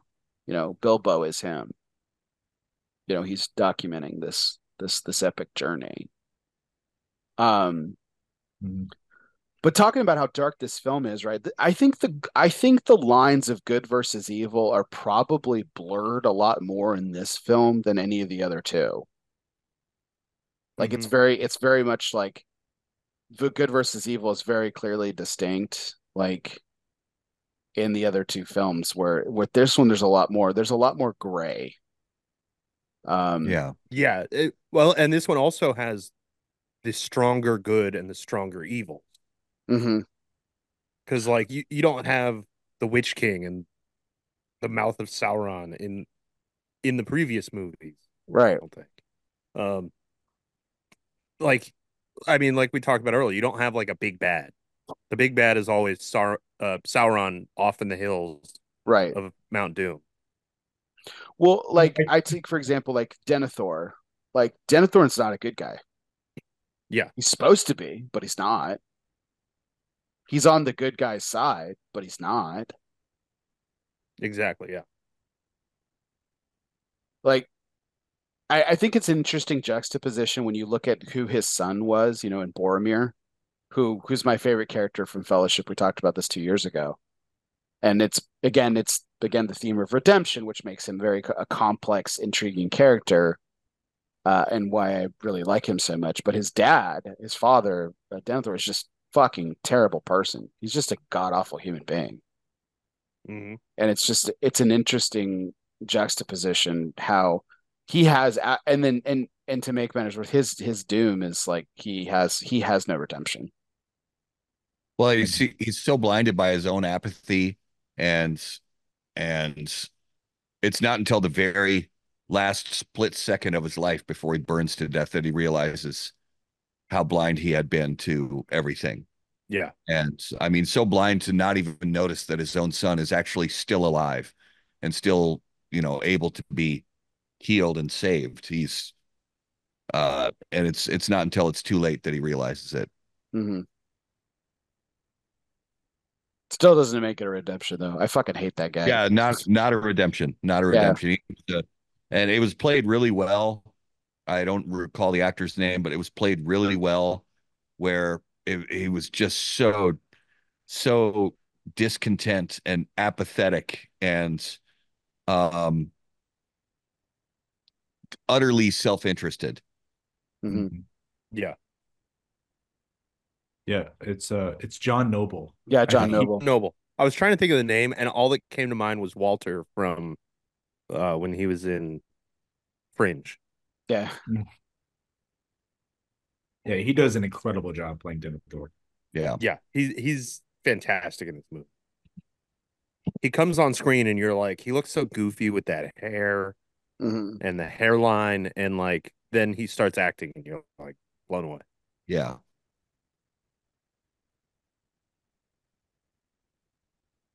Yeah, he's a that John Noble's a that guy. Even though like he's been in Hmm. some pretty like he's been in a lot of great TV.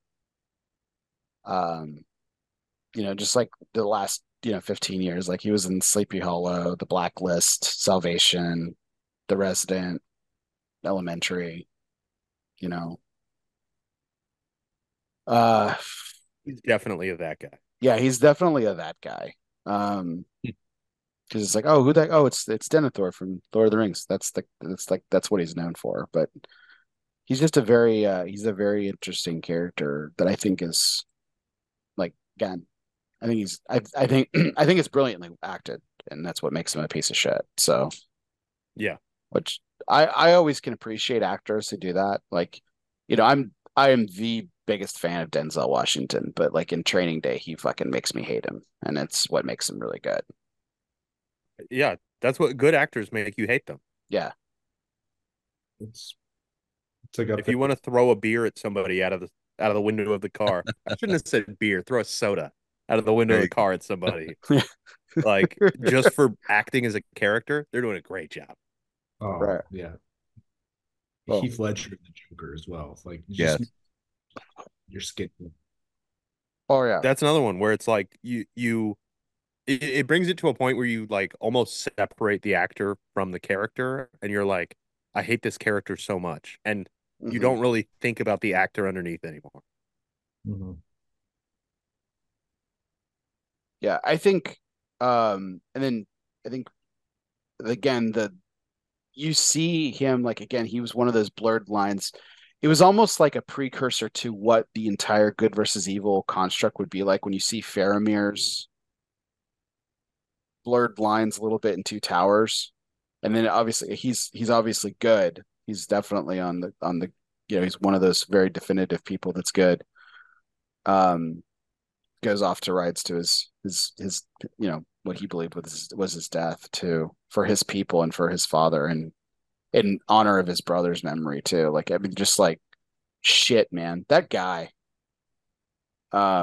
Just stand up, dude. Like and just straight up like one of the best. But anything else on the good versus evil? Because I want to get into a theme that we talked on last time, but I think it creeps back into this one in a really real way. No, I don't think so. I think we can move on. Okay, let's again. I want to bring back this theme because we talked about it before, which was sexism, and I think well, if Theoden was my favorite character in Two Towers, I think Eowyn is probably my favorite character in this one. Not probably, she is. She's my favorite character in this film. Um, and so much more that I wish they had done more with her.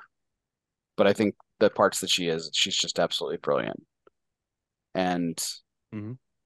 she like really emerges as this kind of defiant, almost kind of defiant teenager type in the Two Towers to like this like true complete heroine in the Return of the King. Like she's absolutely sensational. And like the only time that you really see her have any fear is when she's reaching for the sword right before she slaughters the Witch King.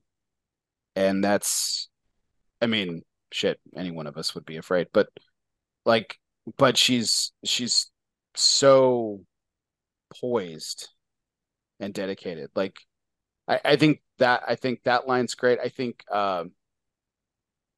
when she's about to ride in, she tells Mary, she's like, "Courage, Mary, courage for our friends."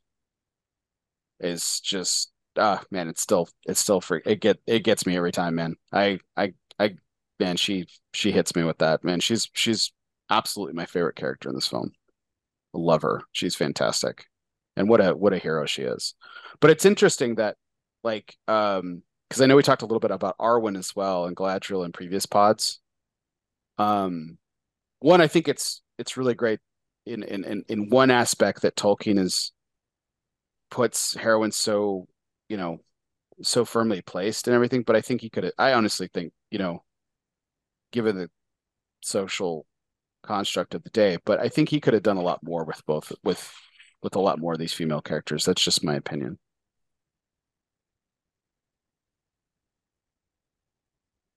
I agree. Uh, I don't have much more else to say. I mean, I definitely agree with that on the Eowyn standpoint. I think all of our opinion in the last movie is like, why does Arwen even in this movie? But Yeah. it feels like this weird subplot that doesn't have anything to do with the main plot. But Eowyn in this film is incredible. I agree with you. It's hard not to put her as my favorite character. Just the one liner when she stands up to the Witch King. So good. It's Oh, so so good. good. It's so fucking good. Yeah. Yeah. Awen is the character's fantastic. The actor that played her is incredible. She's amazing. The range of emotion from, the romantic tension with her and Aragorn, is, just you could see that there were feelings beyond what was spoken. Hmm. And um and I'll say, just to go back to the Arwen, that I think the only reason we saw Arwen earlier in this final film was going back to the redemption topic that we were talking about earlier. The only reason that was in there was to show Elrond's redemption, because his redemption was to let her be who she wants to be. Yeah. Yeah. That was his redemption. So that the only reason that scene was in there was to demonstrate his redemption. Yeah. Otherwise, I agree. She wasn't really pivotal to the story at all. Um, and then again at the end, to show that, um, she comes back and Aragorn marries her and she becomes the queen. You know, so be it. We pretty much always knew they were going to end up together. Yeah, I think her as a plot device in Return of the King doesn't bother me as much as she is in the Two Towers necessarily. I think she's pivotal in Fellowship, Yeah, um but yeah, I mean we could have totally omitted her from Two Towers for the most part. But the Return of the King I think is really, yeah, I think to your point she's a great plot device for Elrod's redemption. And you kind of need that scene to understand, like she just can't fucking show up at the end and be like, "Hey, I'm here." Like it's yeah, like, well, wait, weren't you gonna leave? Weren't you yeah. like, um, but I think just to go back to Elrod for 2 seconds, and I think that's a great return to redemption too, Matt. Like your point about that is like, I mean, three of the guys on this panelist are dads. Like what, all three of us want a better life for our child than we've had, just like our parents wanted better lives for us. And he looked into the future and he saw death, and that's all he saw, and that's all that mattered was the death of his daughter, and he thought he was acting in her best interest, which parents always tend to do, and we've got to let them live their own lives, which is always the biggest struggle and everything. But which he ultimately does, which is great. Um, what I really like about Eowyn, just to go back to her for 2 seconds, is that at no point in her story arc, though, at no point is she the damsel in distress. Yeah. Amen. Not at all. And I That's think right. that is incredibly poignant for the time, again, when it was written. But also, I mean, this was 2003, guys. I mean, this was a lot. This was 20 years ago. This is before a lot of the societal observations and opportunities, like even for women in Hollywood at the time. I mean, this is pre the whole Weinstein thing coming out. Like this, her having that pivotal of a role, her being written that way. Like, yes, they threw in the romantic piece for sure, but like again, she was never the damsel. Yeah, And I she's a think, badass. Mhm. yeah, she's a Yeah, she's a fucking, badass for the whole movie. yeah. And I mean, that's why I think she's just a beautiful character. And Miranda Otto plays her incredibly well, incredibly well. Well, and So it gives her that empathetic nature right. that where, she there are others also who want to fight but are shunned because of their size, their sex, whatever. Gives her that it because she's experienced that, it gives her that empathetic nature Hmm. Mhm. to sneak some other little hobbits into the battle. Well, one in particular, to say, look, they told me I couldn't fight either, but here I am. So you're gonna come with me, and we're gonna fight together. It's And pretty. this was an yeah, and this was an interesting observation that I had this discussion today actually. And it was brought to my attention, like we didn't bring this up on the previous pod, and I think this is a perfect opportunity to talk about it. Because she wasn't the damsel, because she was a badass, like for women who saw this film, how many times did they heard those things? You know, Mhm. and even now in 2023, if a young girl sees this movie for the first time, you know, and sees that, I mean, it's she's an incredible figure to aspire to because again, even little girls today in 2023 are told, oh, now they've done a lot to kind of correct this, and I don't want to get down too much to this beaten path with like the Disney princesses aren't really princesses anymore and things like that. Moana's a badass, you know, Raya and stuff like that. So like I mean, there's a lot more of these characters that are like her, but she's kind of, I think, you can honestly make the argument that she starts this cycle towards that in Well, Hollywood. especially when the book was written, right? Right. Yeah. I Um, Yeah. mean, going back even further, if you want to talk about when the like book was written. in 2003, there weren't a lot of female badass heroines. Right. In 1955, there definitely weren't any. Right. 100%. And I think it's worth noting that because I think it's worth noting the sec that like the four of us dudes could say like, oh, she's a badass. That's great. Like, but for women, like this is something that they have heard their entire lives. Hmm. Even now, I mean, very few women can serve in combat, and it's still very much a global discussion point. Um, and it's so I think her character is incredibly important for a number of levels, inside film and even societal. But Hmm. um, here's my last two themes that I wanted to talk about because I thought they were interesting. We haven't really talked about him much, but Gandalf, has this incredible, very pivotal performance. Ian McCallum has this incredible pivotal performance in Fellowship. He goes away for the bulk of Two Towers, saves the day, right? Don't want to go rehash the Hmm. two movies, um, but his role in this one, like what's the goal in this story for Gandalf? What's he trying to accomplish for In much of this this? one, I see him more as I hate like reusing words that I've already used, but I see him more. His goal in this one is to be a catalyst, not to be a hero. He's there to facilitate rather than to really participate Mm. in this one. With not only convincing but bringing, is it Mary? I confuse their names all the time. Pippin. Pippin, he takes Pippin Pippin. to Yes, he Minas takes Tirith. Pippin, and like he's the whole reason he ends up there, and the whole reason that Pippin ends up having that arc is that Gandalf was there for it. Yeah, I was thinking Catalyst as well, actually. It's interesting because his goal to get there is to make sure that the beacons are lit, so Theoden has to make that decision and to make sure that they hold long enough for Theoden to get there. Yeah. Mhm. Yeah.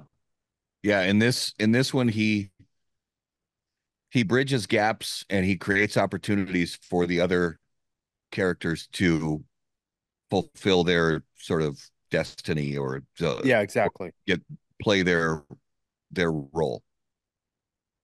In this movie, his it feels like his character knows what's going to happen and is trying to just put the pieces in place. Mhm. Yeah. Yeah, like even when you're like your favorite line for Gimli is like, chance of certain death and like what are we waiting for? Like it's interesting because Gandalf's leading that conversation, but he's not. Like you said, Mm-hmm. facilitates a really great word for that because he really is just kind of just hanging out. They're like, you fucktards. Like, have you guys figured the shit out yet? Like, we got it. Here's the next step. Here's what we got to do. Um, so I think um he's an interesting character in this film. Like he's there. I mean, he saves the retreating men coming back and again to Minas Tirith rather. Excuse me. Um, Gandorians, is that a word? Am I making that up? What? How would you say a person from Gondor? Gondorian? Is that? Gondorians? Am I making that up? I'm making that up. I have to be making that up. Gondalorians? Gondorians. Yeah, I don't think I've heard that before. Gondorians. They're I mean, in the second gondolas. Yes. movie, They're they rowing they would boats. just Yeah, in the the second gondolas. movie they would just say Men of Gondor. Yeah, men of Yeah. Gondor. So the men of Yeah. Gondor who are retreating back to Minas Tirith, he goes out and saves the from the wraiths with his beacon. Um, And there are those one or two, there really aren't a lot, but there are those one or two instances in this movie where Gandalf is that oracle. He's that touchstone. He's that Mm-hmm. if somebody's in distress and concerned about the next steps, and he just gives that little Little nudge. wisdom and that little nudge to encourage the character to get their focus back for what their purpose is. Mhm. Yeah, he tries to do it with Denethor. He does yeah. it with he does it with Theoden, and he plants the bug for Theoden to say, and Rohan will answer. Yeah. Mhm. It's so interesting because at the beginning, he even tries to do it with Sauron. As far gone as Sauron is, he gives Sauron so many opportunities for redemption, and Yeah. Yeah. Sauron rejects it. But he even tried to, out of that empathetic nature of his heart, to give Sauron a final way out to get back on the right side. Mhm. It's incredible. I love the juxtaposition of how Saruman is imprisoned at the top of his tower, His own career, yeah, his own creation, and that's where And Gandalf was imprisoned as well. So it's an interesting double juxtaposition because prisoner of his own creation, and then also the fact that Gandalf's looking up at him now. You know, it's kind of cool. It's kind of cool too because I noticed this really just a line that you can miss at the beginning, and Saruman basically says, "I'll come down if you throw away your guard. Let me not be a prisoner anymore, and I'll tell you where your doom will be, or your doom will be decided." I think is what he says. yeah, where your yeah, doom will be decided. And then Grima stabs him in the back, and then they're like, "Well, shit. Now we don't know where our doom will be decided yeah. Okay, until Cell figures it here's my out." here's my question about this. Why does Legolas shoot Grima Wormtongue? I mean, I'm not terribly heartbroken about the guy dying. I'm just saying, like, why does he shoot him? I don't think he was trying to shoot Grima But because Legolas doesn't miss. The well, miss. so when Grima stabs Sauron in the back, there's a lot of movement, and when that arrow was fired, I think he was aiming at Sauron, but the movement, I just That's think a very long distance. that's a very long distance. You're shooting in an upward trajectory. I just think Let's that examine the physics here. I Okay, think he wasn't. I think he was actually aiming for Sauron. okay. Yeah, what's the travel time of that era?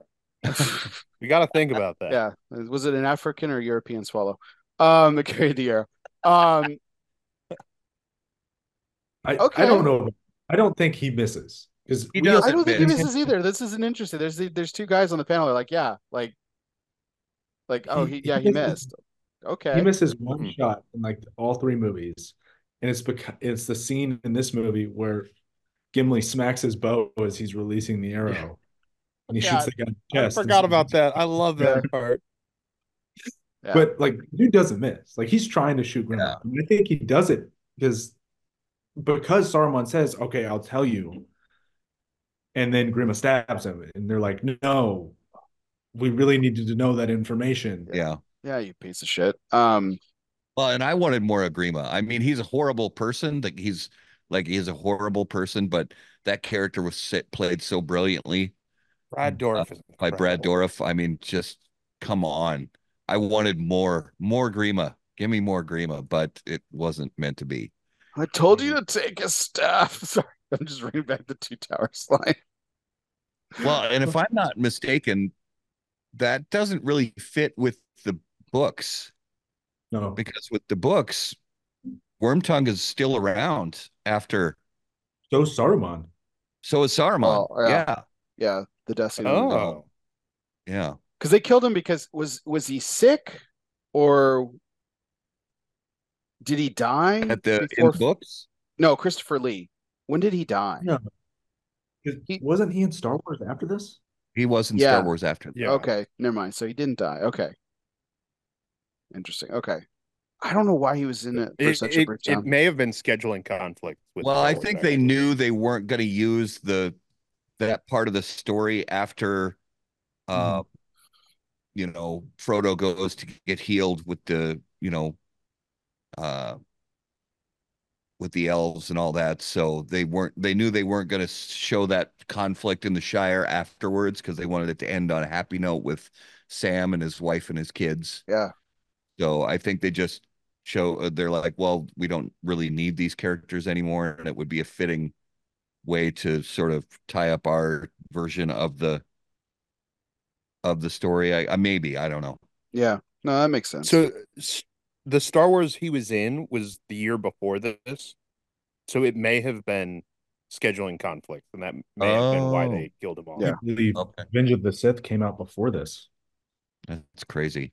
Wow. No, not Revenge of the Sith. Um, The the Clone second one, Wars. Clone Wars. Clone Clone Wars. Wars. Okay, cool. I think that kind of wraps up the themes and everything. Well, actually, no. Let's touch on this for just a second before we go into favorite characters. But I've already kind of stepped on mine a bit. But the imagery. We talked a lot about good versus evil and everything. I noticed a lot. Watching this movie like a few times over the past week and everything. The imagery to me was very obvious to me. This 100th time in a row Mhm. now. What did you guys? Any observations you guys want to talk about with imagery in this film and how it's used?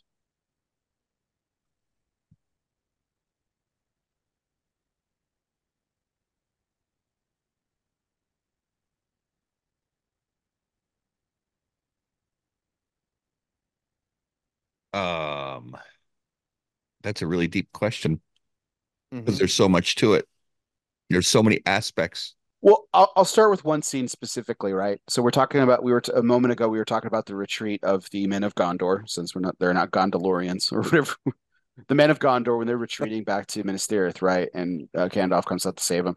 There is a very definitive. If you look in the sky, there's a very definitive line of the creeping evil of Mordor. It's the black sky where it meets the blue sky of the rest of Middle Earth. And I thought that was really, an obvious kind of point and stuff. So One of the things with imagery that I noticed in this movie right off the bat, and at first it struck me as messy set design and costume. Like just for the first moments was, man, I'm so bad at remembering the names of cities.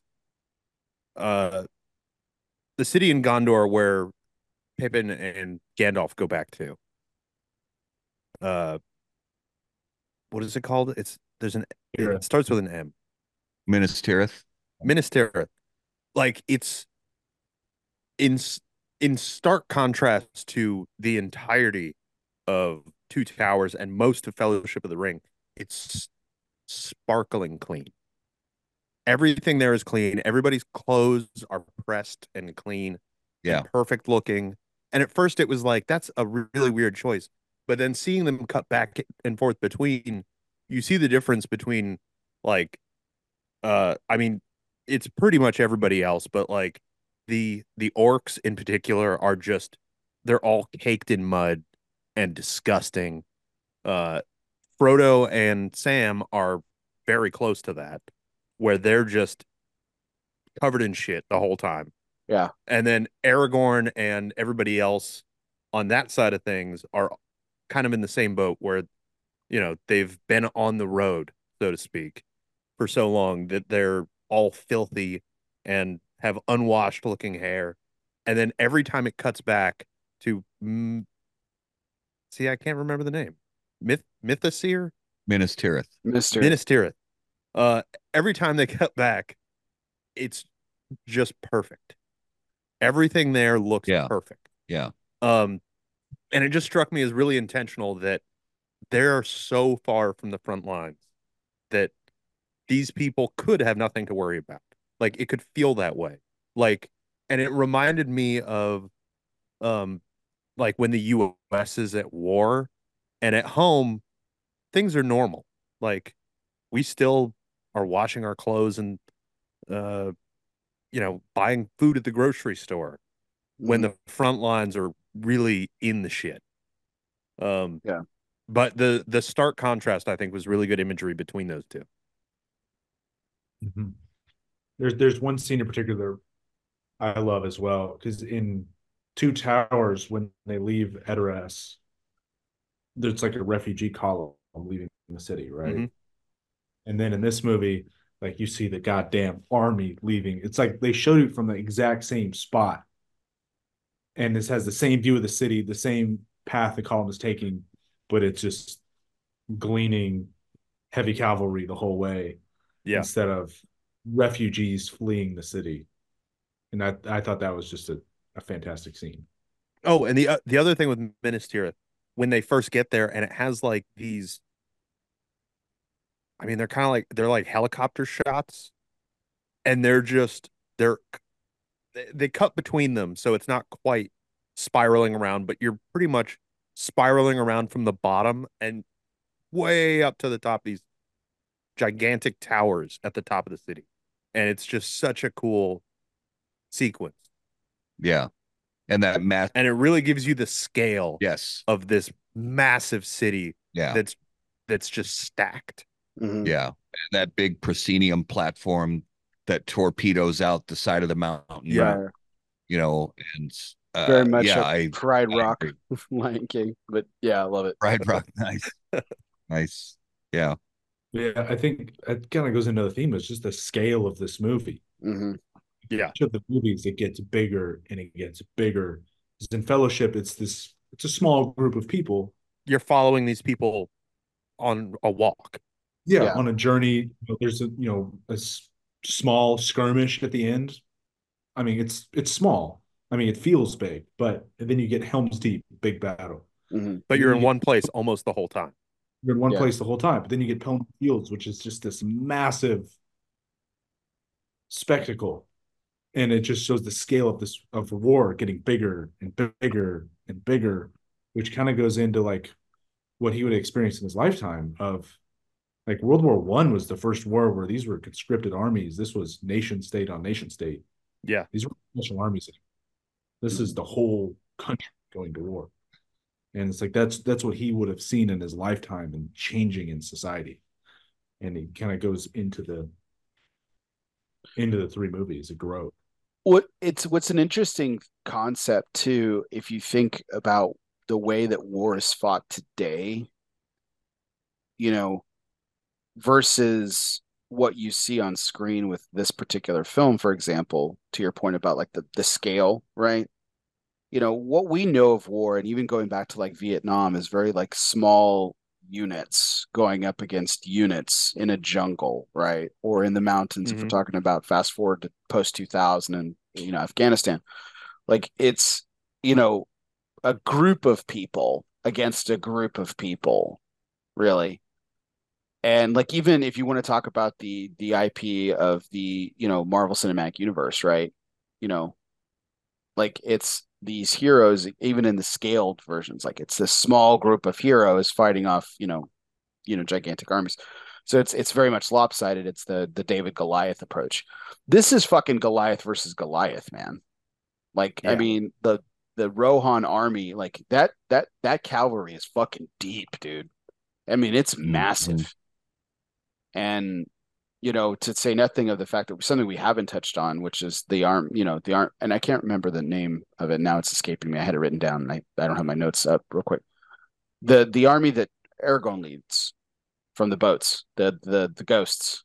Shit, help me out. Oh, the undead. The undead, right? I mean, that shit's fucking massive, right? And to say Yeah. nothing of the army of Mordor coming out of the gates, like I mean, it's just the scale of warfare is something that we haven't Yeah. even seen. And like even if we take movies like Troy, for example, where there's basically two Goliaths, the Greeks versus the Trojans, or just those epic battle scenes like Braveheart and stuff too. Like this pales in comparison to what we're seeing at Return of the King specifically, to say nothing of the other two films. But Fellowship is a lot more relatable in that sense. It's like a group of people versus a group of people. Helm's Deep, you see a little bit more of it, right? You see a little bit more of that scale. This is just fucking an onslaught of massive proportions of people, which is Yeah, just really I'm interesting. not going to put Troy in the same category. Troy is one of the worst movies ever made, in my personal opinion. It's Yeah, I think we talked Do about you this last remember time. how a steaming pile of cow dung. do you remember how after this movie came out, like it felt like every movie was trying to be a giant army fighting a giant army? Yes. We had Mhm. like what was that awful movie, The Great Wall? Mhm. Oh, never saw Uh it. Thank God. it's Yeah. terrible. Yeah. But like That, there were a that's lot of called that's movies called like that where it was like a Matt Damon giant cashing a army. paycheck. Yeah, it's Matt Damon cashing a paycheck is what that Yeah. is. Oh, Um, bad movie. Well, one of the only one time of he's the ever done it. things, one of the contrast pieces, Bear, that really stood out to me, not just in this film, in the whole series, was the the contrast between the way they use, and this is one of the reasons they won so many awards for this, the way they used sound for good versus evil. And I'm not talking about music. I'm talking about sound. Mhm. When the the voices and the sounds made by the ring wraiths or the witch king or Sauron, that they weren't just dark and ominous. They were actually like painful to listen to. Mhm. I mean, the Mhm. Yeah. sounds that they emanate, it was actually painful to hear those sounds. They were, and I saw a little bit in some documentaries years ago about this, that was intentional. They wanted to make absolutely certain that there was no ambiguity about the evil of these characters. Mhm. And yet you could have characters who were good that still are gruff and rough around the edges, but they sound like something from this world. They sound human, for lack of a better term. Yeah. Yeah. They sound natural, Familiar. familiar. Yes, good, great term. But the juxtapose between sound between evil and good is such a key player in this series. Yeah. And I really think it comes to the forefront in this final movie, where the sounds of the orcs and the Orokai and the Witch King and Sauron. I mean, at the end when the Eye of Sauron finally, oh my gosh, it's just unbelievable. Those final screeches in those last seconds of Sauron's life as that eye extinguishes. It's just deafening. Mm. It's incredible. It's Yeah. also cool the way like the armies use instruments as well. Like Yeah. Mhm. the The army of horn. Mordor approaches the drums. Mhm. You're like, oh shit. And then the horn when Gondor arrives and the Witch King turns his head and he's like, oh fuck. And Yeah. Yeah. there's a massive blob of cavalry just appeared on my flank. That's you're in deep shit if that happens in the real world. Yeah. Well, Just the horns. I love that scene. the undead is a really interesting imagery that's used. And again, it's one of those blurred lines of good versus evil, right? But I think that's incredibly well done. It could have been really terribly done, but it's actually really well done. The Mm-hmm. the spider, the giant spider, is an incredible scene too. I think that we haven't really even Yeah. we haven't touched on it at all, and that's a really epic, you know, um, battle too in its own right. Like we were talking about scale, right? So we're talking about army versus army, but we're talking about the hobbits, Sam and Frodo against this giant ass spider and stuff, and it's Matt was talking about sound a second ago. I think the sound in that scene is incredible too. Um, it's just the pace. And You're along with them, or like you know, climbing rocks and crawling and try to get away just as much as the characters are. It's really quite terrifying because it puts you in the and cave. it kind of goes into like that imagery of evil too. Like what are so many people afraid of today in the modern it's a spider. Yeah. Yeah. Yeah. Oh, my So mother will never watch this film. She's a fucking huge arachnophobe. Like, yeah, it's never going to happen. She would die. But like I'm it's not afraid of also the spiders. most common phobia. Yeah. Yeah. Yeah. And that's not a knock on my mom. I know, like, it's a very common thing. Spiders are Mhm. just, just not, I've never understood it. Um, I don't, I'm I don't, not an arachnophobe, but I don't like spiders. I mean, Like, I don't fancy myself as a terribly courageous person. Like, I don't think like I'm definitely hesitating when even with Aragorn like leading the charge into the gates of Mordor. I mean, I'm not sure if I'm following him, but I mean, I spiders just definitely don't frighten. That giant ass spider does though. That fucking thing's scary as shit. So yeah. I'm like, no, I'm running for my life for sure. Um,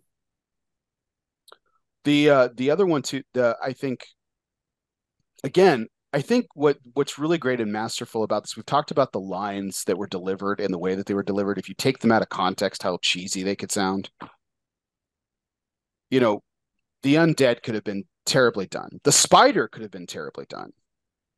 Mm-hmm. The Oliphants are another one that could have been terribly shot and weren't. Like Mhm.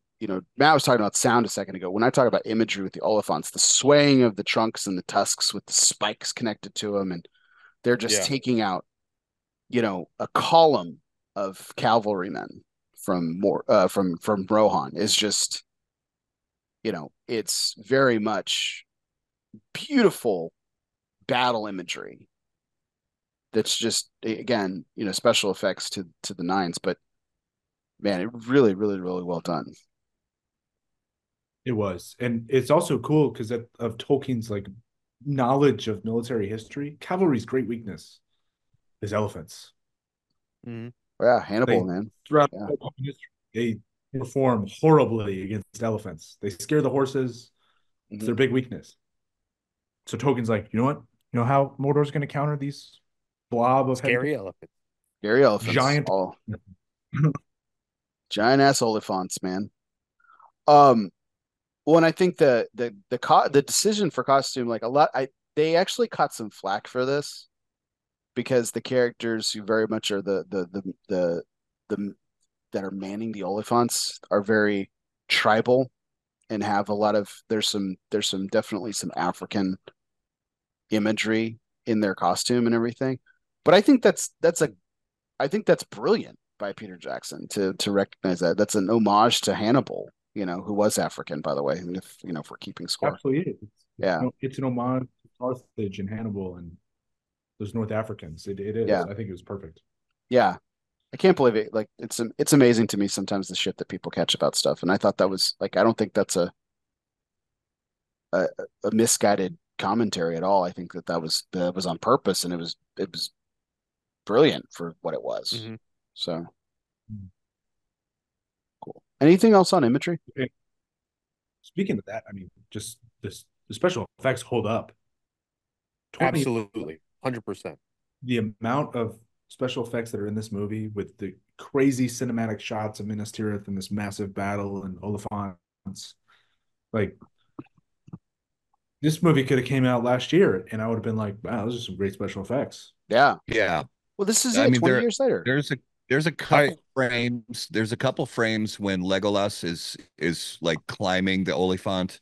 Yeah. It's a little it's a little weak, but I agree with you 100% that even 20 years later, there are films that are being produced and released today that don't look as good as this Yeah. film does. Yeah. I will point out Including that the this fucking came out the Hobbit. year before.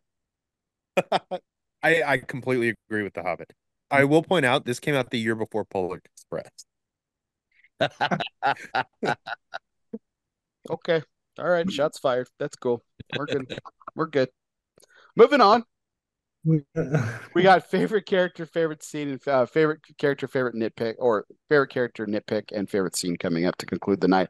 But we do have to go on to our next sponsored segment, which is our Everybody Eat segment, which is sponsored by Postania Cigars. Yes, yes, yes, yes, yes.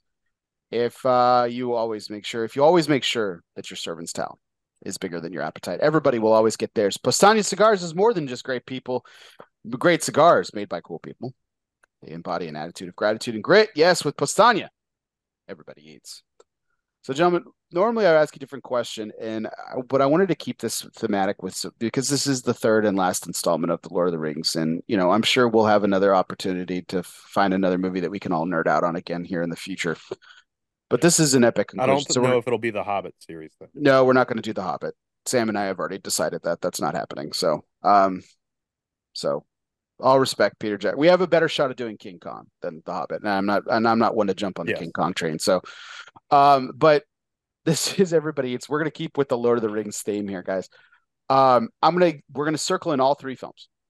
So just to make it easy, what is your favorite food scene in all three films? And you can include drink in there if you want, guys. So food and drink. What's your favorite food and or drink scene from all three films?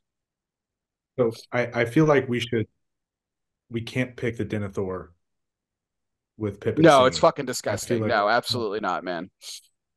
Agreed. Agreed. That's yeah, dude.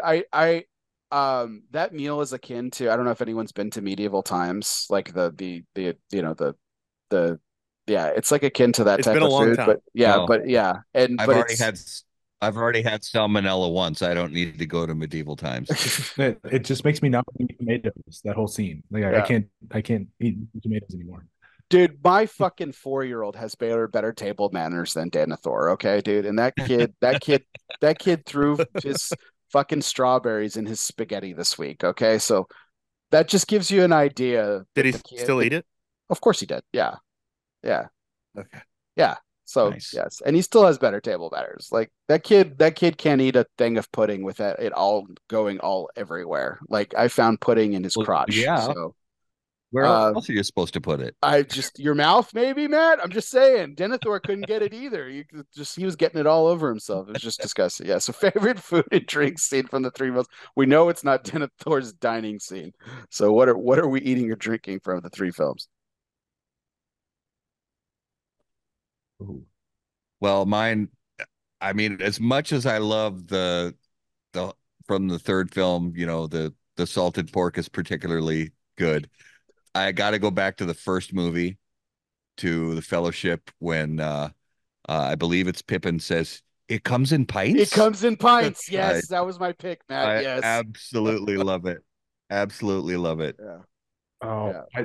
I think mine might be from the first movie as well. I mean, I love the drinking scene in this movie with Gimli and Legolas, but in the first movie, when they get to this bread, that like Legolas goes, one bite will feed a man for an entire day, and then you just see Pippin go. He's like, how many? And Mary looks at him. He's like, how many do you eat? He's like, four or whatever it is. It's just like, oh, I love that. Good. Yeah. It comes in pints. That Is my For or me, favorite. that or cooking the Yeah. bacon on Weathertop. Yeah, trip, you're up, For buddy. me, it's when they're singing about their flagons in this movie and about the green dragon, which I when I lived in Portland, we had a bar called the Green Dragon that was a they had 62, I believe, taps. Oh shit. It was a very cool bar. Like it started as a project for homebrewers. So there was like these, I think it was like 8 guys or something, and every week for 6 years straight, they brewed a beer a week and would release it on tap. It was super Nice. cool.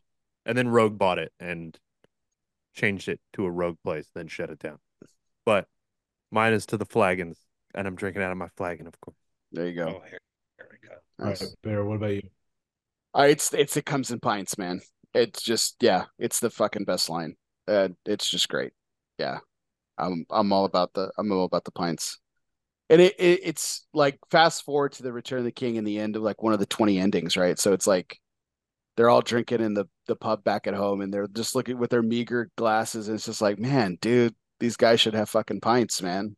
They just saved the world. They're drinking simple ale out of their Yeah, quarter pints or whatever the fuck they're drinking now. It's so crazy. It's just you know they're all uh looking at each other and being like, "We should open a bar." yeah, no Yeah. shit, right? Yeah. That should have been Merry and Pippin's like end. They open up a bar. It should have been that Yeah. they opened Yes. up a pub in the Shire. Yeah, with full And they pints. serve Yeah. only pint. Only pints. Yeah. Yeah. They only serve full pints. Yeah. So that was our That's what it's Postania called, segment. only pints. Only pints. Yes, that's the name of Barry and Pippin's place. Well, there's a business idea for us four. We'll open up a pub. Let's call it Only Pints or Mary and Pippin's. We can debate on the name later. Our next segment is brought to you by Asylum Cigars. Refuge is more than just a physical place. It can be a state of mind. Some of life's greatest reflections can be found in our own personal asylum. Moments like these were made for an asylum cigar. Light up an asylum and choose your refuge.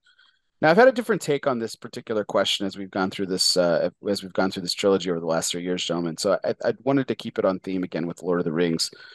There's a lot of moments with tobacco, specifically or long bottom leaf, that I think are really good. That they use it as a really nice plot device to for one of like great thought and everything. But so I wanted to take that and it doesn't have to necessarily involve tobacco, but what's a moment of reflection or a single moment because there's plenty of scenes throughout the three. We're going to stick with the three films here where characters are left to their own devices, left to their own personal reflections and thought that come about, and you're just like oh that's my favorite scene. So your favorite theme of personal reflection and thought throughout the three films.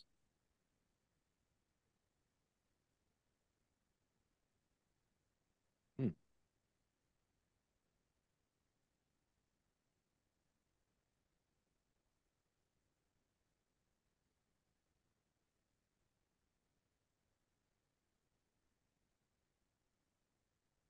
I'll give you guys mine. It's when it's the first time, obviously Gollum comes back, but for a brief time when Smeagol suppresses Gollum out of his personality. That's it for me in the Yeah, Two I Towers. really love the way they shoot those scenes with Gollum and Smeagol, Yeah, like when where he's looking into the river in this one. Hmm. like the river is Gollum and Smeagol and above the river, then the river is Gollum, Smeagol again. That I love those scenes. Every time they do it, just Andy Serkis crushes it Yeah. Yeah, he's as Gollum brilliant. and Smeagol in this movie.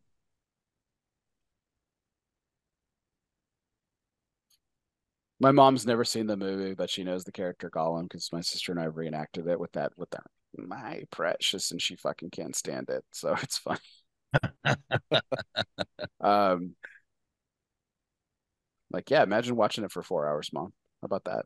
Um, yeah, that's my favorite moment of refuge. And there's a few.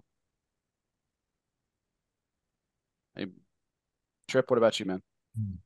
I'm trying to think of other moments of reflection for people, for anyone other than Gollum, because Gollum seems like the only character who's ever alone for most of these movies. Just his internal dialogue. Ooh, I got a good one. I got a good one. When Aragorn uh has is approaching the crystal ball, Yeah. the Oh, ball of Sauron. the Yeah. Seeing Stone. Yeah. Seeing Seeing Stone. stone, that's the word. Uh I actually I rewatched that one scene today. I don't remember why. But like that moment where he's about to pick it up and he's like you can see it in his face. He's like, "Can I do this? Should I do this? Mhm. Is this the right thing to do?" Is like he's so tormented over whether he should even touch this thing and and point it at himself basically and taunt Sauron. Um I like that one. Okay. And then he taunts him with the sword. God, I love that scene. Um, One that comes to mind for me is pretty sure it's from the second film. They do all kind of bleed into one big long movie after They this really made. do. After 20 years, I yeah. It's believe it's kind of from the second film. Yeah. They're Gandalf and the others are maybe it was the first film. Gandalf and the others are so they can't they're having trouble deciphering the code, the secret password to get in uh Moria. Moria. Mhm. And Gandalf just takes out his pipe and packs a bowl and lights his long bottom leaf in his pipe and it's just puffing and thinking and thinking and puffing and talking about uh you know making the most of the time that's given to us and things like that. And I just love that scene. And it may be Time it's the beautifully lines filled. may be cheesy. Yeah, the lines may be cheesy, but I don't care that the lines are cheesy. I think it's meaningful and it I don't know. I just and the fact that he's so patient. Gandalf was so patient and he just sat with his thoughts and then it was almost just like a goof that at the end he goes, "Oh, I know. Duh, I know the answer." Yeah. I just love that scene. I Hmm. absolutely love that scene. He does it later in the That film was a too, great. where they're trying to decide which way to go in the cave. He's like, "Oh, it's this way." Oh yeah, yeah, Oh, it's a great one. I yeah. forgot about that scene. It's like when in doubt, always trust your nose. Yeah.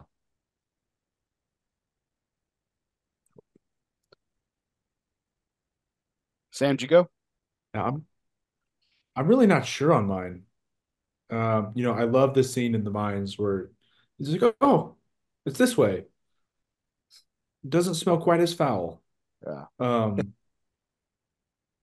I like this scene in this movie where they're kind of him and Pippin are sitting out in Minas Tirith at night and they're just watching the clouds come Yeah. in.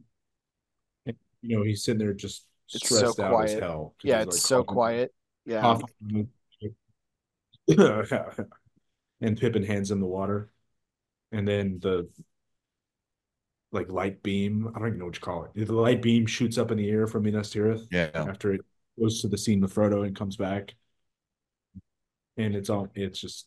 I think it's a really cool scene. It's like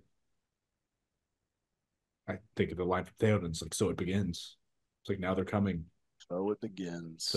I think All right. Well, we're about to get into favorite characters, so I thought that would be an interesting take on Dunbarton Tobaccos and Truff. Curveball segments. Fastballs or curveballs, it doesn't matter since the company's inception. Steve Sock has been knocking around the park 8 consecutive years, going up, trying for number 9 this year in the consensus top 3. Congratulations to our good friend, Mr. Steve Saka.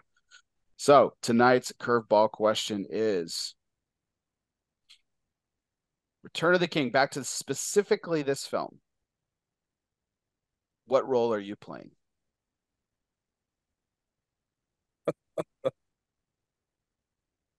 I'm not much of an actor, I'll tell you that. What role are we playing, or what role ideally would we love to be? What role are you playing? I would be the mouth of Sauron. I could do that one. Making scary faces with my mouth. I can do that. Yeah, mouth of Sauron. Very good Trip. All right, cool. Matt, what about you, man? Well, I mean, ideally, I mean, I think every guy would want to say I want to be Aragorn, but I'm Right. no Aragorn. I mean, 30 years ago maybe, but I'm no Aragorn. Um, Honestly, I think a role that would be absolutely a blast to play, and I think actually the character in his life has a pretty damn good time is Gimli. Mhm. I mean, come on. I just yeah. I would want to play Gimli. I would want to be Gimli. What a blast. Get to carry around a big axe all day long and swing it around and you know, ripe meat off the bone and all that. Come on. Come on. I would love it. Oh man, I would love to say Gimli as well. Um, I don't know. I feel like we don't talk about Legolas as much in this movie as we do in Two Towers. But I still like he's like the quieter one in the Fellowship. Like Yeah, I'm sure he has the least number of lines, but like he never wavers. He's always go, or he does waver once in Two Towers when he says, we'll be 300 against 10,000. But like after that, he's like, let's just fucking do it. you're We're the only gonna. one that could pull that off, though, Sam. You've got the youth and you're spry I've still. I do own a bow, so I'm gonna go with that. But Okay.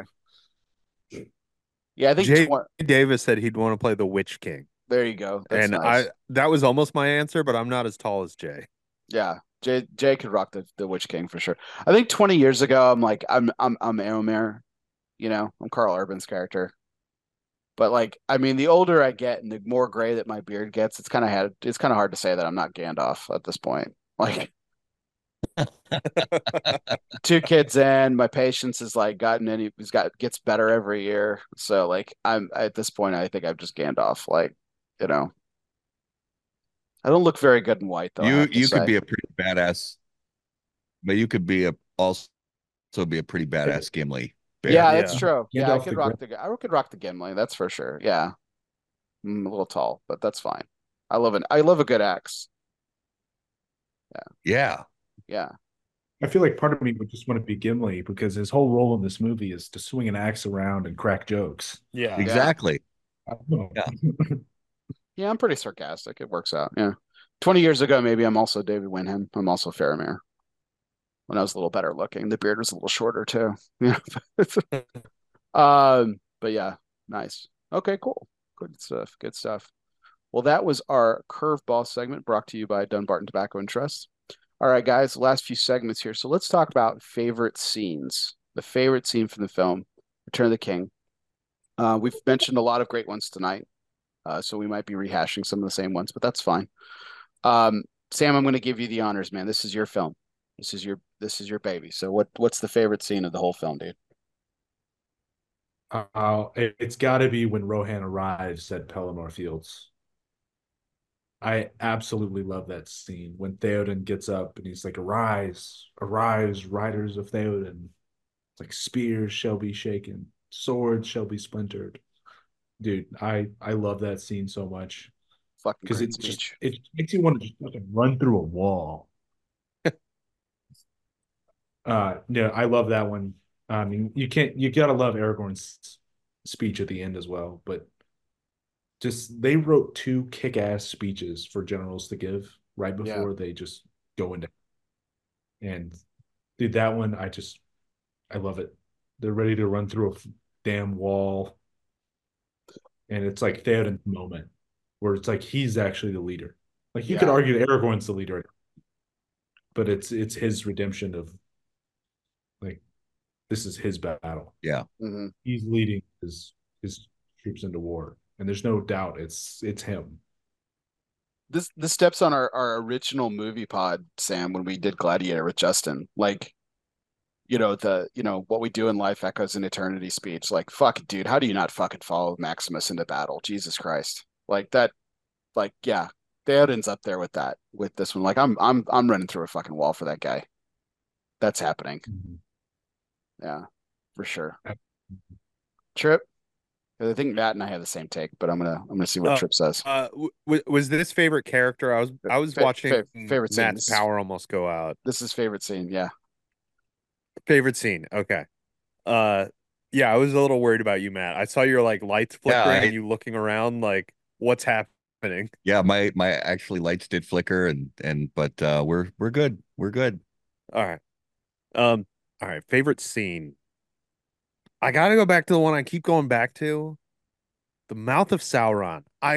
That scene is just so awesome.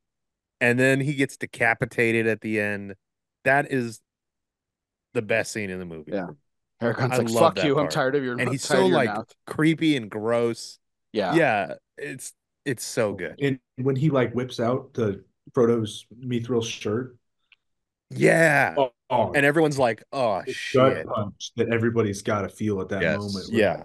Yeah. the How could fucking someone little suffer so much pain? Like, oh, shut the fuck up. Oh, geez. Yeah. That whole scene is just so good. The mouth is so creepy. I like that part. Yeah.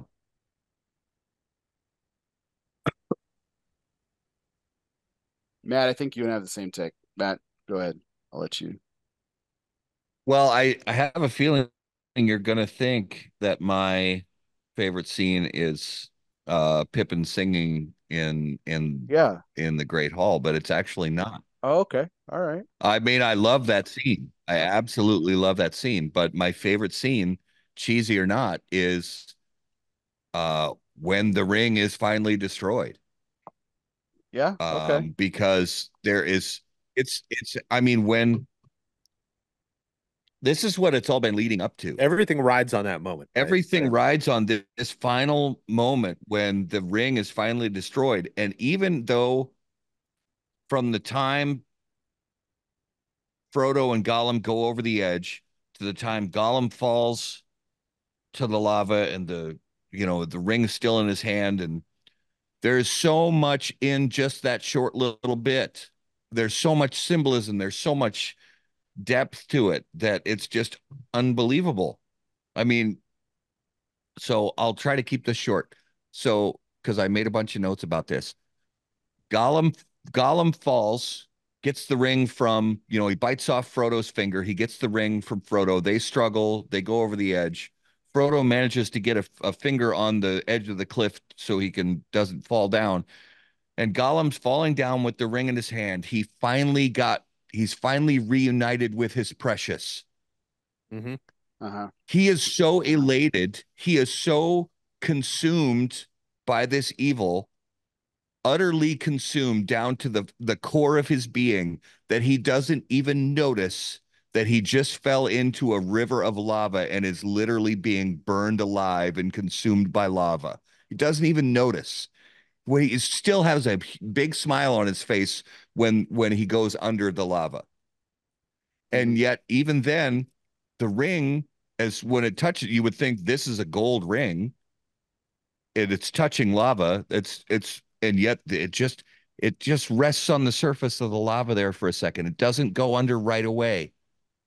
And you think, well, why is that? Well, Gollum just went on. So I got super nerdy on this. Lava is lava is actually cooler at the surface than it is underneath, because the air temperature that's Drops it. on the surface makes the surface layer of lava cooler than underneath. Now it's not cool, mind you, but it's cooler. So the depth of the heat is actually underneath. And Gollum actually dropped that temperature even a little more because his body temperature lowered the temperature of the lava just a little bit, a few degrees maybe. Mm-hmm. And plus this ring is not just any ordinary gold ring. I mean, this ring was forged, by otherworldly, transcendent magical powers. And Yes. then the fact that the writing starts to glow before the lava finally consumes it. I mean, there's just so much symbolism and packed into just those few seconds while that ring sits on the surface of the lava before it's finally destroyed. I absolutely love Mhm. that they drew it out just a little bit longer Yeah. before the ring finally melts away to nothing. I love it.